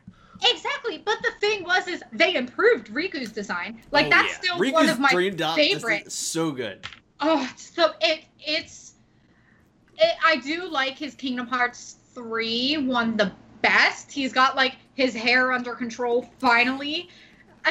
It's like he could never. Kingdom Hearts 1 was one of his best hair, and then it went back to like controlled in 3. No, I like his outfit the best in 3. But I don't know. It's a very close call with 2 as well. I just freaking loved it. Also, did you know? Sorry, this is a small tangent, but I didn't realize it. So you know in Kingdom Hearts 3, Sora has on like the V-neck, and you think like it's a t-shirt. Like I think it's very clear that Riku's is a t-shirt, like because it goes farther off the shoulders. There is like one cutscene. It's sleeveless. It's a tank top. It's so awesome. Brendan knows me very well. I am very much in the summer. In the summer, sleeves don't exist. So, like, having Sora have a sleeveless shirt on, I love it so much. It's so That's great. Amazing. Oh, my God. I'm, like, turning red and, like... where I was going with this, because I noticed it in my second playthrough, and it's like some big gust of wind, like, knocks his sleeves off to the side, and I'm like, it's a tank top! That's amazing. It's amazing. Amazing is the correct word. It is amazing. It's a small tangent, but I want the listeners to know that as we got overly excited about Sora having a tank top, Brandon just shook and put his head down. Yeah, I was like, God damn it! I was like, what is this going to be about? Like, because I was saying the last tank top obviously has canonical like repercussions. Right. It's a tank top strength. It's like that's why he gets at this moment. It's just like. I love how many moments in Kingdom Hearts that are tied to like clothing having a very specific like reason for being there or not being there. Like the fact with Mickey, there's an actual canonical reason for him not having a shirt. Fantastic. Besides, like he's just a bro. He just wants to go out. He's just chill. I fucking love it. I'm just like, I shook my head because I was like, what the fuck is this gonna be? Like in the best way possible. I'm like, all right, let's hear it. What is God damn it! This fucking games. Well, because it is important. Because like that was one of the coolest things about Dream Drop Distance 2 is I think it had one of the best. It's like one of the only Kingdom Hearts games that had that.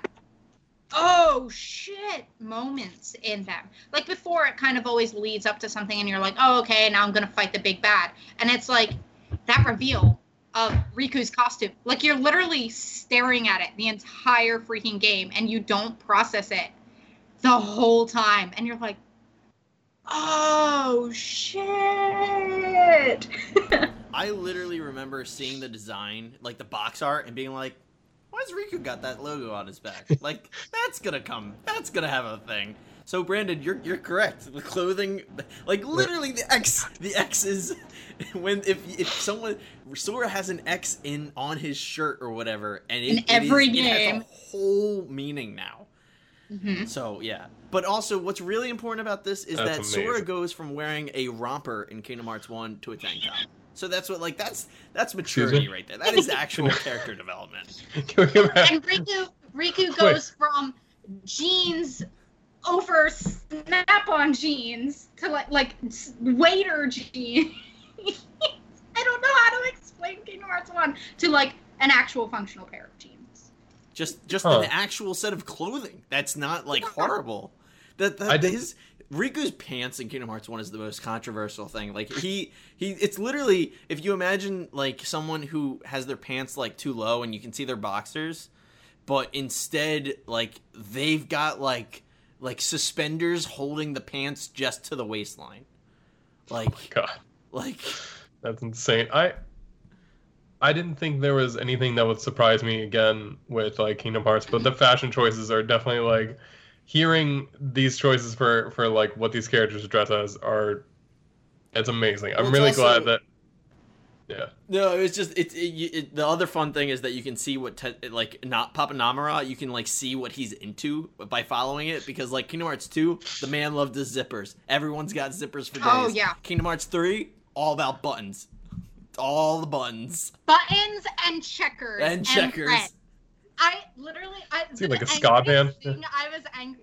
I was the most angry when you got to Twilight Town and Haynar, Pence, and Olette were all red and had checkers, and I was like, did they decide to coordinate their outfits today? That's what like What's it, going on? I like giving them new outfits. I'm all for it. The matching outfits, I'm like that's when you're like, are they in a No. band?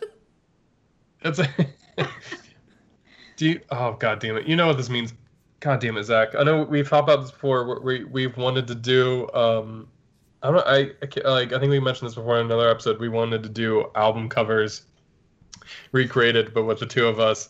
Are we gonna show up one time to like to record this, and we're gonna both be wearing like Kingdom Hearts, like style clothing? I feel like we're gonna like. I mean, I've Like, got one the of these hoodies days. in my closet right now, so I There we can go. like Yeah. grab one. So- God damn it.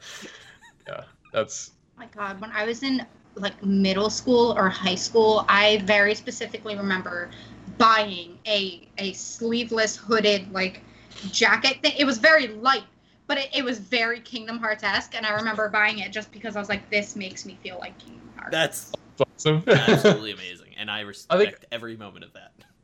Everyone has had those moments of like just buying something because it reminds you of like a TV show, movie or something, just because it's like, oh well, I'll have an excuse for wearing this, and then for me it's like no, this never came up. There's never a situation where like, oh, I got to wear suspenders so I can look like Spike Spiegel at some point. It's like, nah, Nope. that never happened. There's probably some other embarrassing things that I had like from my closet. I'm just gonna slide the door and like hide whatever's in there. Yeah. Shirts Don't be look, on. Yeah. All right. Well, It's amazing, though. so my number 2, which I believe this has been kind of controversial in the past with online fans, but not even a doubt to me. Well. There's controversy with fans online about a video game. That's Shut I it feel down. like Shut the whole thing down. breaking news. Yeah, if you're unaware, people angry The online. internet's still terrible, just fighters. But yeah, not even a hesitation. My pick, my number 2 is Birth by Sleep. It was my all-time favorite game ever for 9 straight years. And it's Birth by Sleep. Like, I can't believe I was 17 when it came out. I thought I was a lot younger. Nope, 17 years old. Almost a grown. Yeah. And Wow. Birth by Sleep, I easily put in the most time. I have replayed. Anj talked about when she brought up Birth by Sleep. You play the whole game as each character 3 times. Very repetitive. I've done that. I have replayed each character at least 3 times. I've done it on the PSP. Damn. I've done it on the PS3. I've done it on the PS4. I've gotten like I've done that. You get a trophy for 80 plus hours in that game. I've done that at least twice. Like Oh my God. I have put a lot of time into Birth by Sleep. It for some and like I don't know, for it like it's it's an opinion thing, but personally like that game just really I just really enjoy it. I think the Destiny trio is the best overall trio. Like I just really enjoy all 3 characters. Terra's an idiot, absolutely, but first of all, their designs are fantastic. You've got that mix of like medieval meets samurai thing going on. It's sick. Terra's design, great. His story as a whole. Oh, and that's the other thing. So the moment that I'm like, this game is going to be good, and every time I replay it, I like literally get chills, is when you play the 10-minute intro And you don't have to, but I always play it because when you play the 10-minute intro, it teaches you how to play the game, and it ends with the three of them saying at the same time, and that's the last night we spent together underneath the stars. I know. And you're like, I got chills just saying that myself, and I'm just like, this game is gonna get you, and it is. That's so actually really good. Good. I think so. Ven is easily like my second favorite character in the series. Like, Sora's my boy. Sora's always gonna be my boy. But Ven, I think, I understand people don't like him because he's super naive and young, and that's his thing, right? Like he is a young. I love him. He's a little baby. But in Birth by Let's Sleep, he goes through a character arc like no one else, because he goes from just wanting to help Terra, who is his best friend / brother, to he's willing to literally sacrifice himself to die so that his friends live. Like you don't get a more like overarching maturity in a story. Like the only I was thinking about it, and I think the best character arc in Kingdom Hearts is Riku, because Riku literally. It is. Riku's gone through That's so why much he's shit. my favorite. He's gone through so much. He's gone through so much. But And still to this day, like, one of my favorite lines is, I don't walk the path of darkness, I walk the path of dawn. I like the moment they, like, focus on that walking the path to dawn.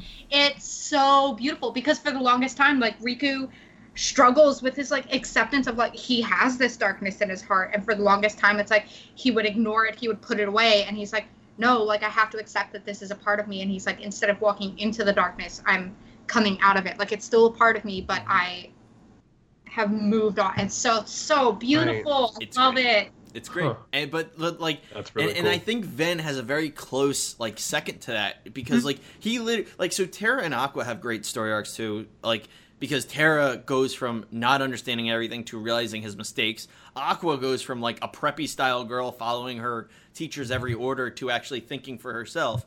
Whereas Ven just wants to be with his friends, but then he realizes he matures. He realizes there's more in the world, and that there is more than you can handle, kind of a thing. And it's just, it goes wildly unappreciated in my opinion.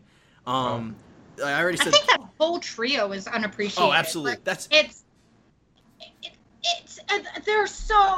they have the most out of all those like trios stories. I feel like everybody kind of like at some point gets pushed aside, gets forgotten about, what have you. And so it's like, it's not as heartbreaking, but these three are always aware of who's leaving, who's falling, who's something is going on, and they're the most affected by like external. So they have Ericus and they have Xehanort as well influencing, and like the moments with Ericus and that, it's like that's heartbreaking as well, because like there's not many like true deaths in Kingdom Hearts even, and so that is just And so let's since you brought it up, let's go to that now, because Master Ericus and Xehanort, fantastic characters in the series in general. And you got Ericus voiced by Mark Hamill. You've got Xehanort, who was voiced at the time by Leonard Nimoy. Like, you had Spock and Luke Skywalker in the same video game, and it was so cool. A. B, it was I don't want to piss off Brandon, and I don't know your stance on this, Anj, but Master Ericus in Birth by Sleep is what I wanted Luke Skywalker to be in The Last Jedi. He is like, he is dark, but like he's trying to like he all right, so hold on. He's gritty. He has his secrets that he keeps from people. He's blinded by his own motive, which is like all things that Luke Skywalker does, but he's also very more like active in, like he's trying to like he is being a part of it still. Like, that's the one thing that I missed from Luke in The Last Jedi. I'm not, and Brandon knows, I don't dislike The Last Jedi. I'm not bashing it. That's just what I think was missing. And like, Ericus does all this as the Keyblade Master, and is really cool. And you even get this side where he's gonna kill Ven because he thinks it's for the greater good. Anyway, it's just, I get lost in that game every time. Like I said, I replay it just for the story. That's the one game that I mentioned earlier. I did the level 1 run for Ven, and that was just, I hated myself after that. I really hope they make a next-gen style sequel to Birth by Sleep, so that we get the trio again. I think they've hinted at that, and I really hope it happens because it's one of my favorites. I love it so much, and it's honestly hard to put number one ahead of it for me, but I have pretty strong feelings towards number one being where it is. Yeah, I totally agree. Like, Birth by Sleep is absolutely incredible. I forget even where it was for me. Oh yeah, it was number 4. So I totally agree. We just talked about it. We just talked about it. I was looking at Aqua and stuff like that. But it really is. Aqua's queen, by the way, just absolute greatest queen. I freaking love her. I have Dark Aqua Pop. It happened. Awesome. It happened in this game where they did the little thing of revealing what Castle Oblivion is too. Yes, it's one of it's one of those little things where you're like, you didn't have to do that. Such a good story. And I think even the Disney stuff is really intertwined pretty well. I think because it was a PSP game, it suffers from the same thing as other games where it's like the infamous Agrabah scene where it's something like, oh, I'm here for the people, and there's no NPCs in the game at all. But like I think Birth by Sleep has similar issues to that. But like when you look past what is the technology holding it back, like you can the Disney stuff still stands out. But the original story stuff for Birth by Sleep is just the only thing I could wish more for is more Keyblade Graveyard. Better Keyblade Graveyard. But the game's amazing. I love that game. No, I do love that game, and I think it was funny because there was one world where it made sense that there were no NPCs, the Sleeping Beauty world. Yes, it made sense. It's like, oh yeah, there's no NPCs because everybody's asleep. It's fine. I think they even had the fairies say it as soon as you set foot in the world. They're like, everyone's not here because they're asleep, and you're like, no. Got it. Yeah, no, I like that. Oh yeah, I actually just saw yesterday. There's a Ventus Bring Arts figure. I'm probably gonna pre-order that too. Like that's just those. I love that game. I love that game so much. I'm done. So Anj, what is your number one, and why is it your number one? All right, my number one is Kingdom Hearts 2. Hello, stereotype. Oh. It's fine. And for me, it just truly is because it does the most with the story, with the gameplay, with the world building, while not being too repetitive, too rushed, too annoying, any of those things. I really liked the building this is the game where Kairi is the most helpless. I mean, the least helpless, sorry. Sorry, I said that wrong. This is the game where Kairi is the least helpless. And I very much appreciated that. I always liked her since the first one because, I mean, you have a trio, and of course I'm going to like the female character that's in this. This went through the beautiful Riku redemption arc. I mean, this was one of the first games that had me bawl my eyes out, along with Sora. I still, to this day, just remember, Sora holding Riku and just collapsing to his knees crying. That to me just still gives me chills and gets me teary-eyed. I freaking love that. They brought us Roxas and Axel, which is the greatest thing. And I think one of the biggest things, it's a little piece that happens, but it was a huge factor into why this game is one of my top ones. One, it had more Final Fantasy, but my favorite sequence in all of Kingdom Hearts happens in Kingdom Hearts 2, and that is the ravine battle, where you go through and you fight with Cloud, you fight with Leon, you fight with Tifa, you fight one-on-one with each of these ones as you make your way down this ravine. Then you have the awesome, Goofy sacrifice that happens and all that. You meet Demyx. It's the coolest freaking section. Oh, I love it. And, to this day, one of my favorite cutscenes, I would, watch it on replay, is the Leon and Squall 1. Oh, the where back to you back just- moment? Yes! It is one of the coolest things in the series. Like, it is as not even like I pointed out before, like, I played Final Fantasy 7. It's the only I've played 7 and 15. I know Squall is 8, but like, as someone who can know they're not in the same game, I can very much like and respect when they're back to back about to take on Heartless. It's the coolest thing. And then they just, like, they rip on one another, but in the most respectful way. It's like, perfect. how many do you think you can take? Oh, I can take about 10. It's like, well, good. I'll have to take on a few more for you, cover that. And it's like, oh, don't worry. I'll keep... It's the greatest back and forth. That's awesome. And that was before, like, Dissidia, which is the game that brings all those Final Fantasy characters together now. Like, that was... And then... Yes, it was amazing. It's so good.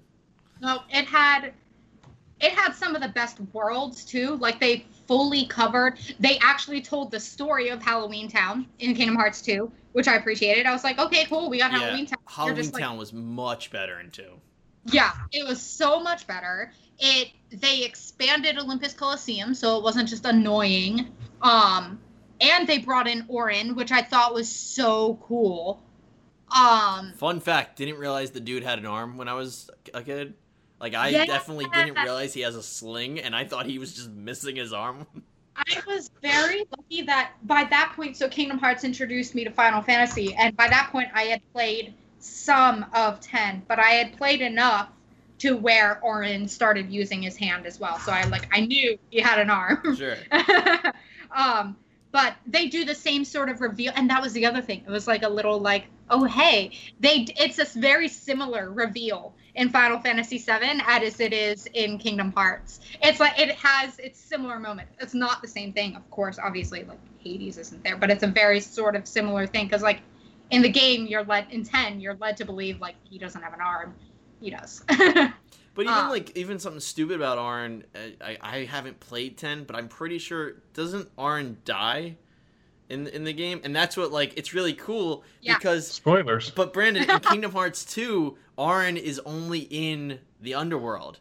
Spoilers. And, like, they don't explain to you why he's only in the underworld, but, like, it's like a cool little nod, like, oh, that's him. Like, he died and he's in the underworld. Huh. That's pretty cool. Yeah. That was cool. They integrated the Final Fantasy games in a very like coy way. Like you meet Cloud after it's like you've interrupted him when he's searching for Sephiroth. Like after he knows what's going on. Yeah. So it's like you meet him and Cloud's like visibly upset and like Sora's like, what's wrong? And like Aerith has to come over and like tell you why he's upset and like these things. And it's like Tifa's off looking for him. Like, where is he? Freaking their introduction of Tifa also, like, you are first introduced to her by her just like storming past Sora and like punching the shit out of a wall. Tifa's awesome. I need to play this game. Can I just throw in a quick Final Fantasy VII comment real quick that I just totally forgot? One of the other reasons that Birth by Sleep is amazing is Zack, the greatest Final Fantasy character, being in that game. Like, just saying, throwing it out there. It's amazing. It's absolutely amazing. Just saying. I had forgotten I had to put it. I had to add it. It's rude. I know I talked about this before, but it is rude because they're like, oh, we're making all these prequel worlds. We talked about in Kingdom Hearts 1, like, we got all these Princess of Heart, so let's, like, show the Princesses of Heart before we kidnap them. Oh, and let's show Zack, who dies when he's a child and all innocent and pure. No, rude. That's Man brutal. flirts with Aqua like a champ. Oh, no, he doesn't even flirt. There's no flirting. There's just like, you're cute. You're gonna go on date with me, right? Like, That's amazing. Like, oh, come on, let's go on a date. It's amazing. That's unreal. Yeah. And it's like, That's again, it's like a tie-in as well, because that's very similar to what he does with freaking Aerith. That's awesome. I hate it. I hate it. I have a question that I feel like is more than a yes or no answered, but Sounds like a Kingdom Hearts question. yeah, obviously, yeah, definitely. It's probably gonna be like 5-minute answer. And here's like my a 10-word book question. in response. Yeah, you need the college blue book or whatever. You're gonna I was wondering, my preconception of Kingdom Hearts and related to Final Fantasy was that it was just Final Fantasy VII characters were in Kingdom Hearts, but it's more than that. Does it encompass like it's all of just them, or just like a certain? Final Fantasy VII characters were just so well known that it's what people talk about the most. Like the Right. Sephiroth boss battles in Kingdom Hearts are just like hard as shit. And everyone talks about Sephiroth, and Cloud's a really cool design, so everyone talks about Cloud. But no, that's Final Fantasy X with Aaron, and Zack's technically 7. They also have Selphie. So in Kingdom Hearts 1, they have the other islanders that are on the island with you are Final Fantasy characters. So they have Tidus and Waka, but like as kids. And they even included stupid Tidus's short pants thing. And That's awesome. You have Waka, and he has the most annoying. Oh my god, what is that stupid game called in 10 that I hate? Blitzball. He uses a freaking Blitzball, and you have to. It's annoying to fight too with that. Yeah, He jumps in the air, throws it down. Final Fantasy X, and I hate Blitzball. I've heard a lot of people. Yeah. And then Selphie, who I think is from 8 as well. I can't remember what one she's from, but she's one of the Islanders as well. And I think she uses a jump rope / I'm assuming she probably uses a whip in the games. And then I never even put that together. Yeah, and in Kingdom Hearts 2, they bring in Final Fantasy X-2 designs, but of Riku with 2 Ks, Yuna, and oh crap, what's the goth one's name? She has like 2 names. The fairies? Yeah, the fairies. Whatever they are. I've forgotten. I don't remember their names. But and then Lulu, got it. Or Pain. See, she has 2. It's Lulu or Pain. Well, it's just that Leon. Oh wait, no, but they're different characters. I still don't remember why in Kingdom Hearts Squall from Final Fantasy VIII was introduced in Kingdom Hearts as Leon. And I to this day don't know why. And I wonder if it was like some sort of rights thing that they had to do. Maybe? I don't know either. Yeah, right. I'm not sure. It's really funny. But also I wonder if I were to play the game, if it were to make sense, because I haven't played it yet. And I know the ending is heartbreaking. Like, I've heard about it. So I maybe wonder if it's just like Final Fantasy VIII. Mm. Okay, yeah. Yeah. Because that has, Renoa? Yeah. I think it's Renoa. Something sad happens to Renoa, his, like, love interest. So. Yeah. But yeah, so you have the 3 fairies, so it's Yuna, Riku, and Pain, and they are based on their, like, Final Fantasy X-2 designs. You have, and then you also get introduced, you have Yuffie, you have Cid. They gave Cid a voice in Kingdom Hearts 2, and it floored me, because I think I had only ever seen pictures of Cid. I'd never heard him, like, voiced. I hadn't seen the 7 movie. I don't know if it wasn't out yet or something. And so, like, I always in my head, even though they hinted it many times, Cid was always younger to me in my brain. He was not older. And then Kingdom Hearts 2 made me realize he's old. He's an old man. Right. He's an old ranky man, and the voice is freaking perfect. Oh, that's awesome. God, who else did they do? They had a few others. I feel like we're not doing it justice, but it is a pretty good variety. A lot of. So that's. I the one thing I was shocked about that we didn't get it in. I mean, it was because there was a lack of any of them in 3, but I always thought Lightning was going to make an appearance, which she didn't. I know. Noctis definitely would have, if not for, the drama behind 15, but that's neither here nor there. Because he got booted from the project. It would have been so cool to see the bros. Like, Noctis and Prompto. Oh my god, can you imagine Sora and Prompto together? Yep. That's awesome. Yep. And Ignis trying to, like, control both of them, like... Ignis and Ratatouille could be friends! That would be amazing. That would be fantastic. Aww. That's fantastic. I don't know what Gladio would do. He would just be there. He would bro it out with Riku. Yeah, he would. I thought that too. And Roxas would be the most like Noctis. Yeah. They would just like kind of. Noctis is like a combination of of like Riku and Roxas. Yeah. Oh my. One other thing about Kingdom Hearts 2 before we jump off of that, it was so good at like just these game mechanics that were, well, first of all, I mean the gameplay was just miles ahead of Kingdom Hearts 1. Like they really did improve the gameplay. It was definitely the best part. There's but Miles in this? You didn't know? What's that? Miles is in this? Miles Morales? Hey. Yes, Miles Morales. Imagine that you would have got me in way earlier. Know. Disney Marvel could happen. A lot of people were thinking when Kingdom Hearts was like being introduced, they were thinking Star Wars or Marvel might make an appearance. I stand by. Make Darth Vader the next like Sephiroth. Make Darth Vader the next like secret boss that like is just impossible to fight.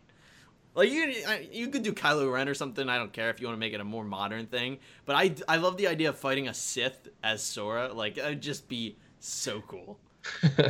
It would make sense if Kylo Ren was it, because like Kylo Ren and Sephiroth both have amazing hair, which is something I did not. I think I've talked about this on the last episode. When like in my head, every time I heard Sephiroth, I thought it was gonna be like, I heard the name Sephiroth for the longest time without seeing him. I thought he was gonna be this like big brooding like monstrous kind of guy, and I'm like, oh, he's a very beautiful man. Like it's very like very. I'm like, oh, okay, that's interesting. And I literally just on Thursday I was having a chat with my friend, and he mentioned he was listening to like one of the like Sephiroth songs, and he mentioned his favorite part is the fact that like he doesn't know what people are chanting in the background, but there's just stuff going on in his song where it's just like just like people God, like that song like is that. One Winged Angel.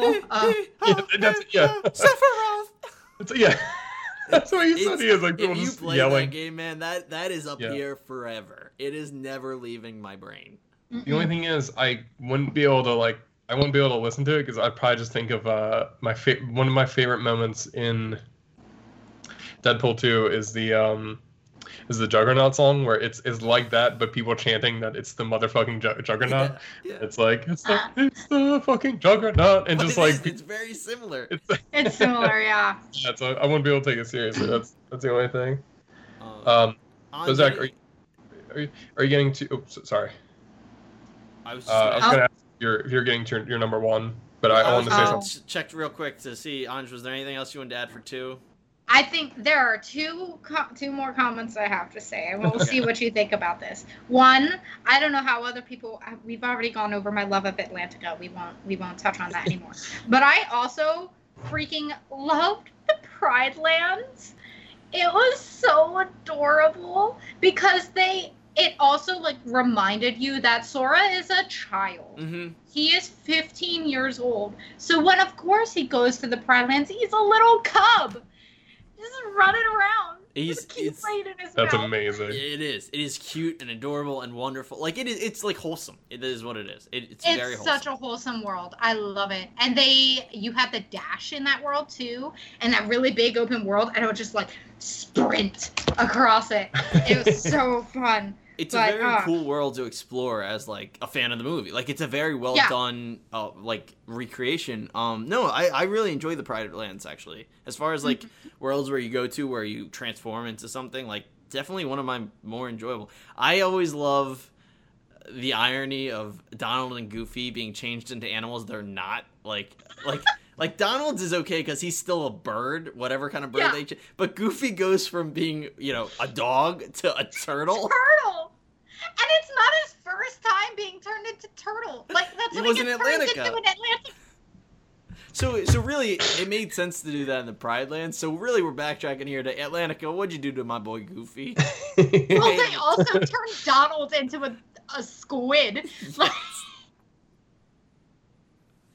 Yeah, that one was... That's amazing.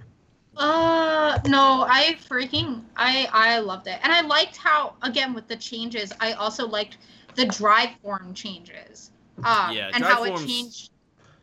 Awesome. They were so well done. I liked them. I wish it would have been more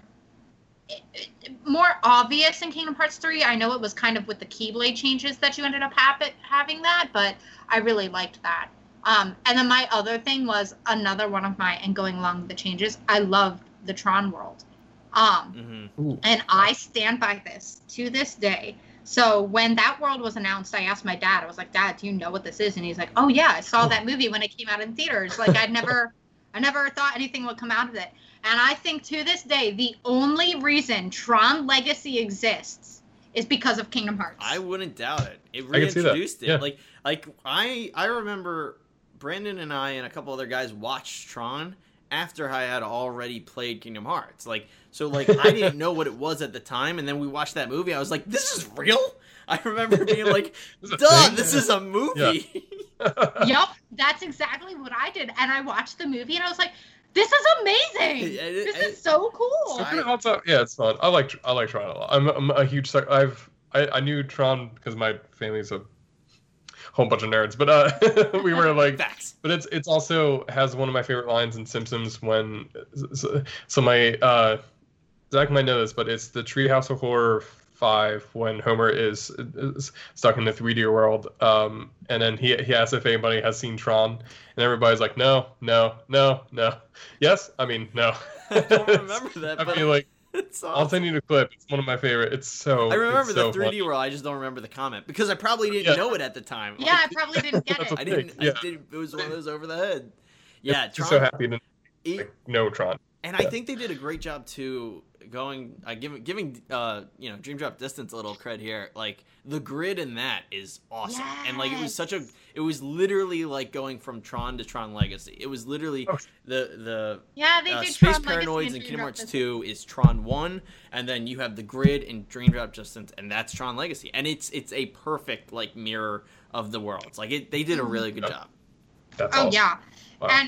And it was again one of those worlds that really allowed and played with flow motion. Like whoever the designer was, as soon as they were told like, hey, flow motion is a thing, like that's enough. Like that and Prankster's Paradise are the two worlds where it's like, you made this world with flow motion in mind. Like it worked so beautifully. Oh, I loved it. Anyways, See, there I go talking about Dream Drop Distance. Yeah. Worth talking. Yeah. All right. Was Kingdom Hearts 2 when they fixed the scan ability? Because I remember in Kingdom Hearts 1, it was the stupid colors.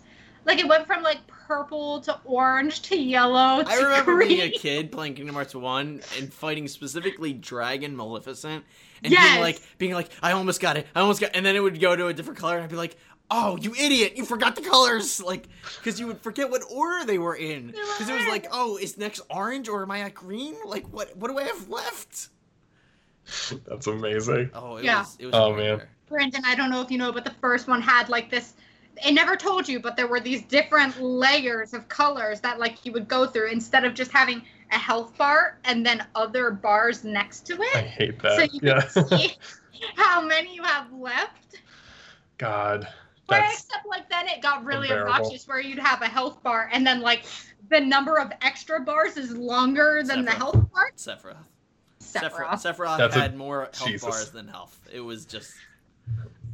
There's a couple fighting games that will do that where they'll have like the main bar and then they'll be like, oh, you're done, and they'll be like, nope, there's a second bar to that. It's like, oh, this is bullshit. I had to go through a whole nother guy just to beat him. But Zach, before you get to your number one, I have my own ranking of Kingdom Hearts games that includes one at my number one spot because there's only one that I have played in my life, and it's Kingdom Hearts 2. And I played that for 20 minutes at my friend Aaron's house, or I think I played, and then he showed me most. It was like he played most of it, so sounds about right. That's my I know it took a while. That's my definitive ranking for Kingdom Hearts games is 2. Brandon, the only one I've time out of the podcast with your. I'm really sorry. Wait, this isn't Aaron that lives behind me, is it? It is. Yeah, I was waiting. I was curious if you would. We all know him separately, I think. Yeah, it's like from someone who also went to high school with us. But like, it's kind of amazing that it was like, I remember at the time being like, oh, this is kind of cool, and I'm like, oh, I should play this eventually, and then never happened. It's the only game I've ever. It's the only Kingdom Hearts game I did the beginning with like the balloon, like it'll like knock it up into the air. You have to do like a bunch of chores and stuff. So I was like, my first impression of that game, I was like, this is fucking boring. I was like, maybe can we play something else instead? But I respect it. Had no idea what was going on. I saw a percentage loading at one point on one of the screens because it was like Sora was coming back. Oh my god, that's the yep. Yes. Which shout out to Chain of Memories that I totally got on a whim because I wanted to play Kingdom Hearts 1 on my Game Boy Advance, not knowing it was going to be a different game. And I was wow. Okay, I'm glad I did this. Amazing. That's a good fake out. I like that. Yeah. You reminded me of another one. I hate this line, but I love it because it breaks your heart. But the ending of the prequel, Roxas says after he's like gone into Sora, he's like, well, I guess my summer vacation is over. Oh. That's right. I cracked when I tried to say it. I tried to say it straight and I couldn't. Oh. Yeah, Roxas is just a great character. It's a great story. Yeah, he's one of the only ones I know, so he's my favorite. Him and Donald Duck, the fucking god magician of Kingdom Hearts. You're not wrong. God Wizard. He heals when he wants to heal. Thank you. Is that a thing? Yes. Listen. Okay. That's amazing. Every time I would die, and then suddenly I'd see the heal thing happen over me, because there's always a bit of a lag. Like, you die, and then things still happen, and then it goes to the screen. And I'm like, Donald, you little freaking... The most classic for It's either he's healing you too late, or always dead himself. I'm like, well, Donald's dead. It was always like, okay, Donald's not healing me. I gotta heal, and then you would see the little healing bells come over, and you're like, dude, I just did that. You're describing. I think I've mentioned this before, but if I was a character in Kingdom Hearts, I would have no idea what's going on and just being like, what is happening? And I would also, my weapon in Kingdom Hearts, I would probably just use a gun. I think that's my solution for most things. It'd be like, yeah, that's cool. Yeah, a sword. I got a pistol. Got a Glock. Let's go. Kingdom Hearts 2 Wisdom form. Do it. Is that like a Keyblade basically becomes a gun? Yeah. Perfect. There we go. That's all. That's one of my favorite jokes from Scott Aukerman, where he talked about how the finale for Game of Thrones, he always wanted like the everyone at the council just like to pull out shotguns at the end. He's like, yeah, we always had these. I just like that idea for like certain games to be like, yeah, we just never used these. Yeah, we probably should have. That's my definitive ranking of Kingdom Hearts. Thanks everyone for listening. We're signing off, and that's it. There was nothing else to talk about. Yes, there is. Oh, you got me. So yeah. I'll swoop in here to steal it from Brandon. My number one is Kingdom Hearts 3. I will say this. It's by no means perfect. It definitely suffered from not having Final Fantasy characters, which was a shame. They did add them in the DLC, which is good, but main game. I also agree. We talked about Anj definitely talked about Kairi gets stiffed hard. But two things in my defense. A, I have never really cared for Kairi ever, so like I didn't care that much, if I'm honest. B, they do redeem her in the DLC again. They did a lot of bandaging in the DLC. Like, it's like someone just came up with duct tape to Kingdom Hearts 3, and they're just strapping duct tape everywhere. They're like, we're putting this one here, we're putting that one here. Get Kairi, get Final Fantasy. No, the DLC is definitely worth it for anyone who's questioning that. But that's like the main game is just great. To me, it's literally Avengers Endgame and Kingdom Hearts. Right, and to the point of that, like Endgame, it can't stand without the rest of the MCU. Whereas Kingdom Hearts 3, same thing. Like it did what it only did what it did because of the rest of the games, and bringing characters in that I had been seeing for years and years, from Birth by Sleep, from 358 over 2 days, even the coded blocks that I could just like throw back under the rug. Like, they brought him. They did the thing. They brought him back. Yeah. Riku Replica, Naminé, like everyone came back and was in Kingdom Hearts 3, and I think it was done really well. As long like I think everyone was brought into the game and it made sense. It was done well. The story was well written. A lot of people say the Disney Worlds suffer, which I don't necessarily agree. I think the biggest thing with the Disney Worlds, which is honestly this single reason is almost why I made Birth by Sleep my favorite. It's hard, but you don't fight any Disney villains in 3, and that is a real bummer. Like, you really missed that. Like, I really wanted to beat up Mother Gothel. I really wanted to actually fight the dude in Frozen. Like you don't actually. The only villain you fight is Davy Jones, and that's a darn good boss fight. I really enjoyed it. But yeah, I don't know. Kingdom Hearts 3, it hit all of the things I wanted. I like the form changes. I think the use of the triangle button there was really well done. I think the graphics, the visuals look amazing. It's just I really enjoy every time I play. I watch Kingdom Hearts 3 cutscenes just to like see that again. Like, just to watch the scenes in the Keyblade Graveyard, just to see Xehanort stab Kairi right in the back. Just to, the cutscenes are super well done. Getting the Sora old man Xehanort fight was so nice to finally get that. Like, he finally took on the real villain. It's I don't know. It was everything I wanted, and it was extremely satisfying to play.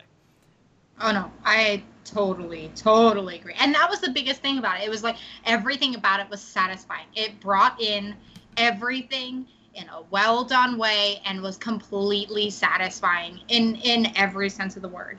And I mean, I don't know if you've seen like the side-by-sides on YouTube of like, especially Frozen, because Frozen all of the voice actors were the same. I know in the Tangled world they didn't get Kristen Bell. They didn't get oh my God, what's her name from The Last of Us? Demi Moore. Yep. Yeah, they didn't get her for Rapunzel, but they got my man. They got Zach. To do Flynn, and like you can hear it, and you can hear he's having a blast.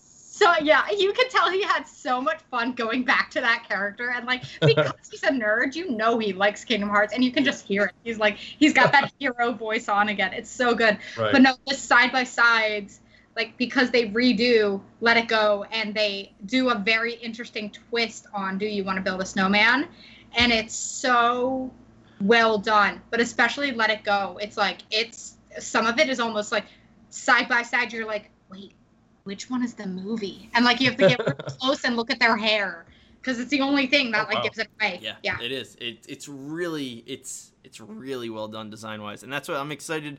Like, especially just thinking about the future, like with the series moving forward. Like I said, I talked about the Birth by Sleep character designs are like my favorite designs in the series, and like seeing them in the new Unreal Engine look, it just looks so good. And then seeing their armor, like, it looks so cool, and I can't wait to see more of that. And that's why I really hope we get like a Birth by Sleep 2 or like a Dream Drop Distance 2. Like, I want these games to keep going in this new main design, and I really like that. And it's just, it was satisfying. It was everything I wanted, basically. It really was. And then it just punches you right in your nose with that ending, and I loved it. I loved. That's the funny thing too is, and I totally get people that say, I mean, I already said spoiler, but you know, Kingdom Hearts 3 spoilers. Like, I totally get if you were upset because Sora disappeared. Like, the man deserved his like his moment at the end with Kairi on the beach, and he doesn't get it. And it's like, I understand if that's upsetting, but also that twist of like Sora was willing to go and die for Kairi, like, I liked that. That was an awesome and very Birth by Sleep-esque like seriousness to the story that I respected it enough to enjoy. I didn't think Namoro would have the guts to do that. I thought he was going to kill Riku. I thought that was the obvious death, and then no. It was like, no, F Sora, he's gone. Boy's out. Damn. Yep. That's rough. It was so well done. And the way they addressed the heaviness too, with like Riku looking up at Kairi, and it's just like she's sitting there just like remembering him, and it's like heartbreakingly beautiful, and I freaking love it. And then when that ending just kills me as well, because you have everybody together again, but like even more, like they're like, oh yeah, we reunited the Sea Salt trio, but like not just that, also remember Axel and and Saïx or Axel and Isa were best friends. So like, he is good. And like that reveal that he was on their side the whole time was fantastic. And it's like, I don't know if you like. I mean, I'm sure you do, but Brandon, this entire battle, if you stick near, or like, I'm so glad the second time I played, I had my headphones on. The entire battle, Axel, all he's doing is yelling, "Stop it! Stop doing this! What are you doing? You need to let go. Just give up the act already. I know you're all like, I know you're doing this for an act. Like, stop!" And he just like, it's a constant yelling of "stop it," because he's usually fighting Isa. It's so well done. That's so cool. It's really, and it leaves wanting more Isa and Lee or Axel or whatever he's going to keep going by. Like, it really, like, again, I mean, we're done with our rankings now, so I feel like the future of Kingdom Hearts, the fact that it's still a thing is great. I'm still looking forward to more Kingdom Hearts, whether it be Melody of Memories, or whether it's Kingdom Hearts 4. Like, I'm excited for more Kingdom Hearts. It's just... Yeah. And, like, they still have that whole black box. Like, you spend this entire game talking about this black box, and then you have Xigbar there at the end with it, and you're like, who the fuck is he? That was such a great secret, like, using Xigbar as Lucio was such a cool twist. I loved it so much. Like, that's a I hope Master of Masters is a completely original character. Like, he's not like secretly Demyx or something hilarious like that. We've confused Brandon. So just so many words. I'm just like, you're making this up. I'm swearing. In the mobile game, you find out in the mobile game / movie, you find out there are these like 5 original masks. 5, 6. Some number. 5 masks, 6 including 6 Lucio. with Lucio.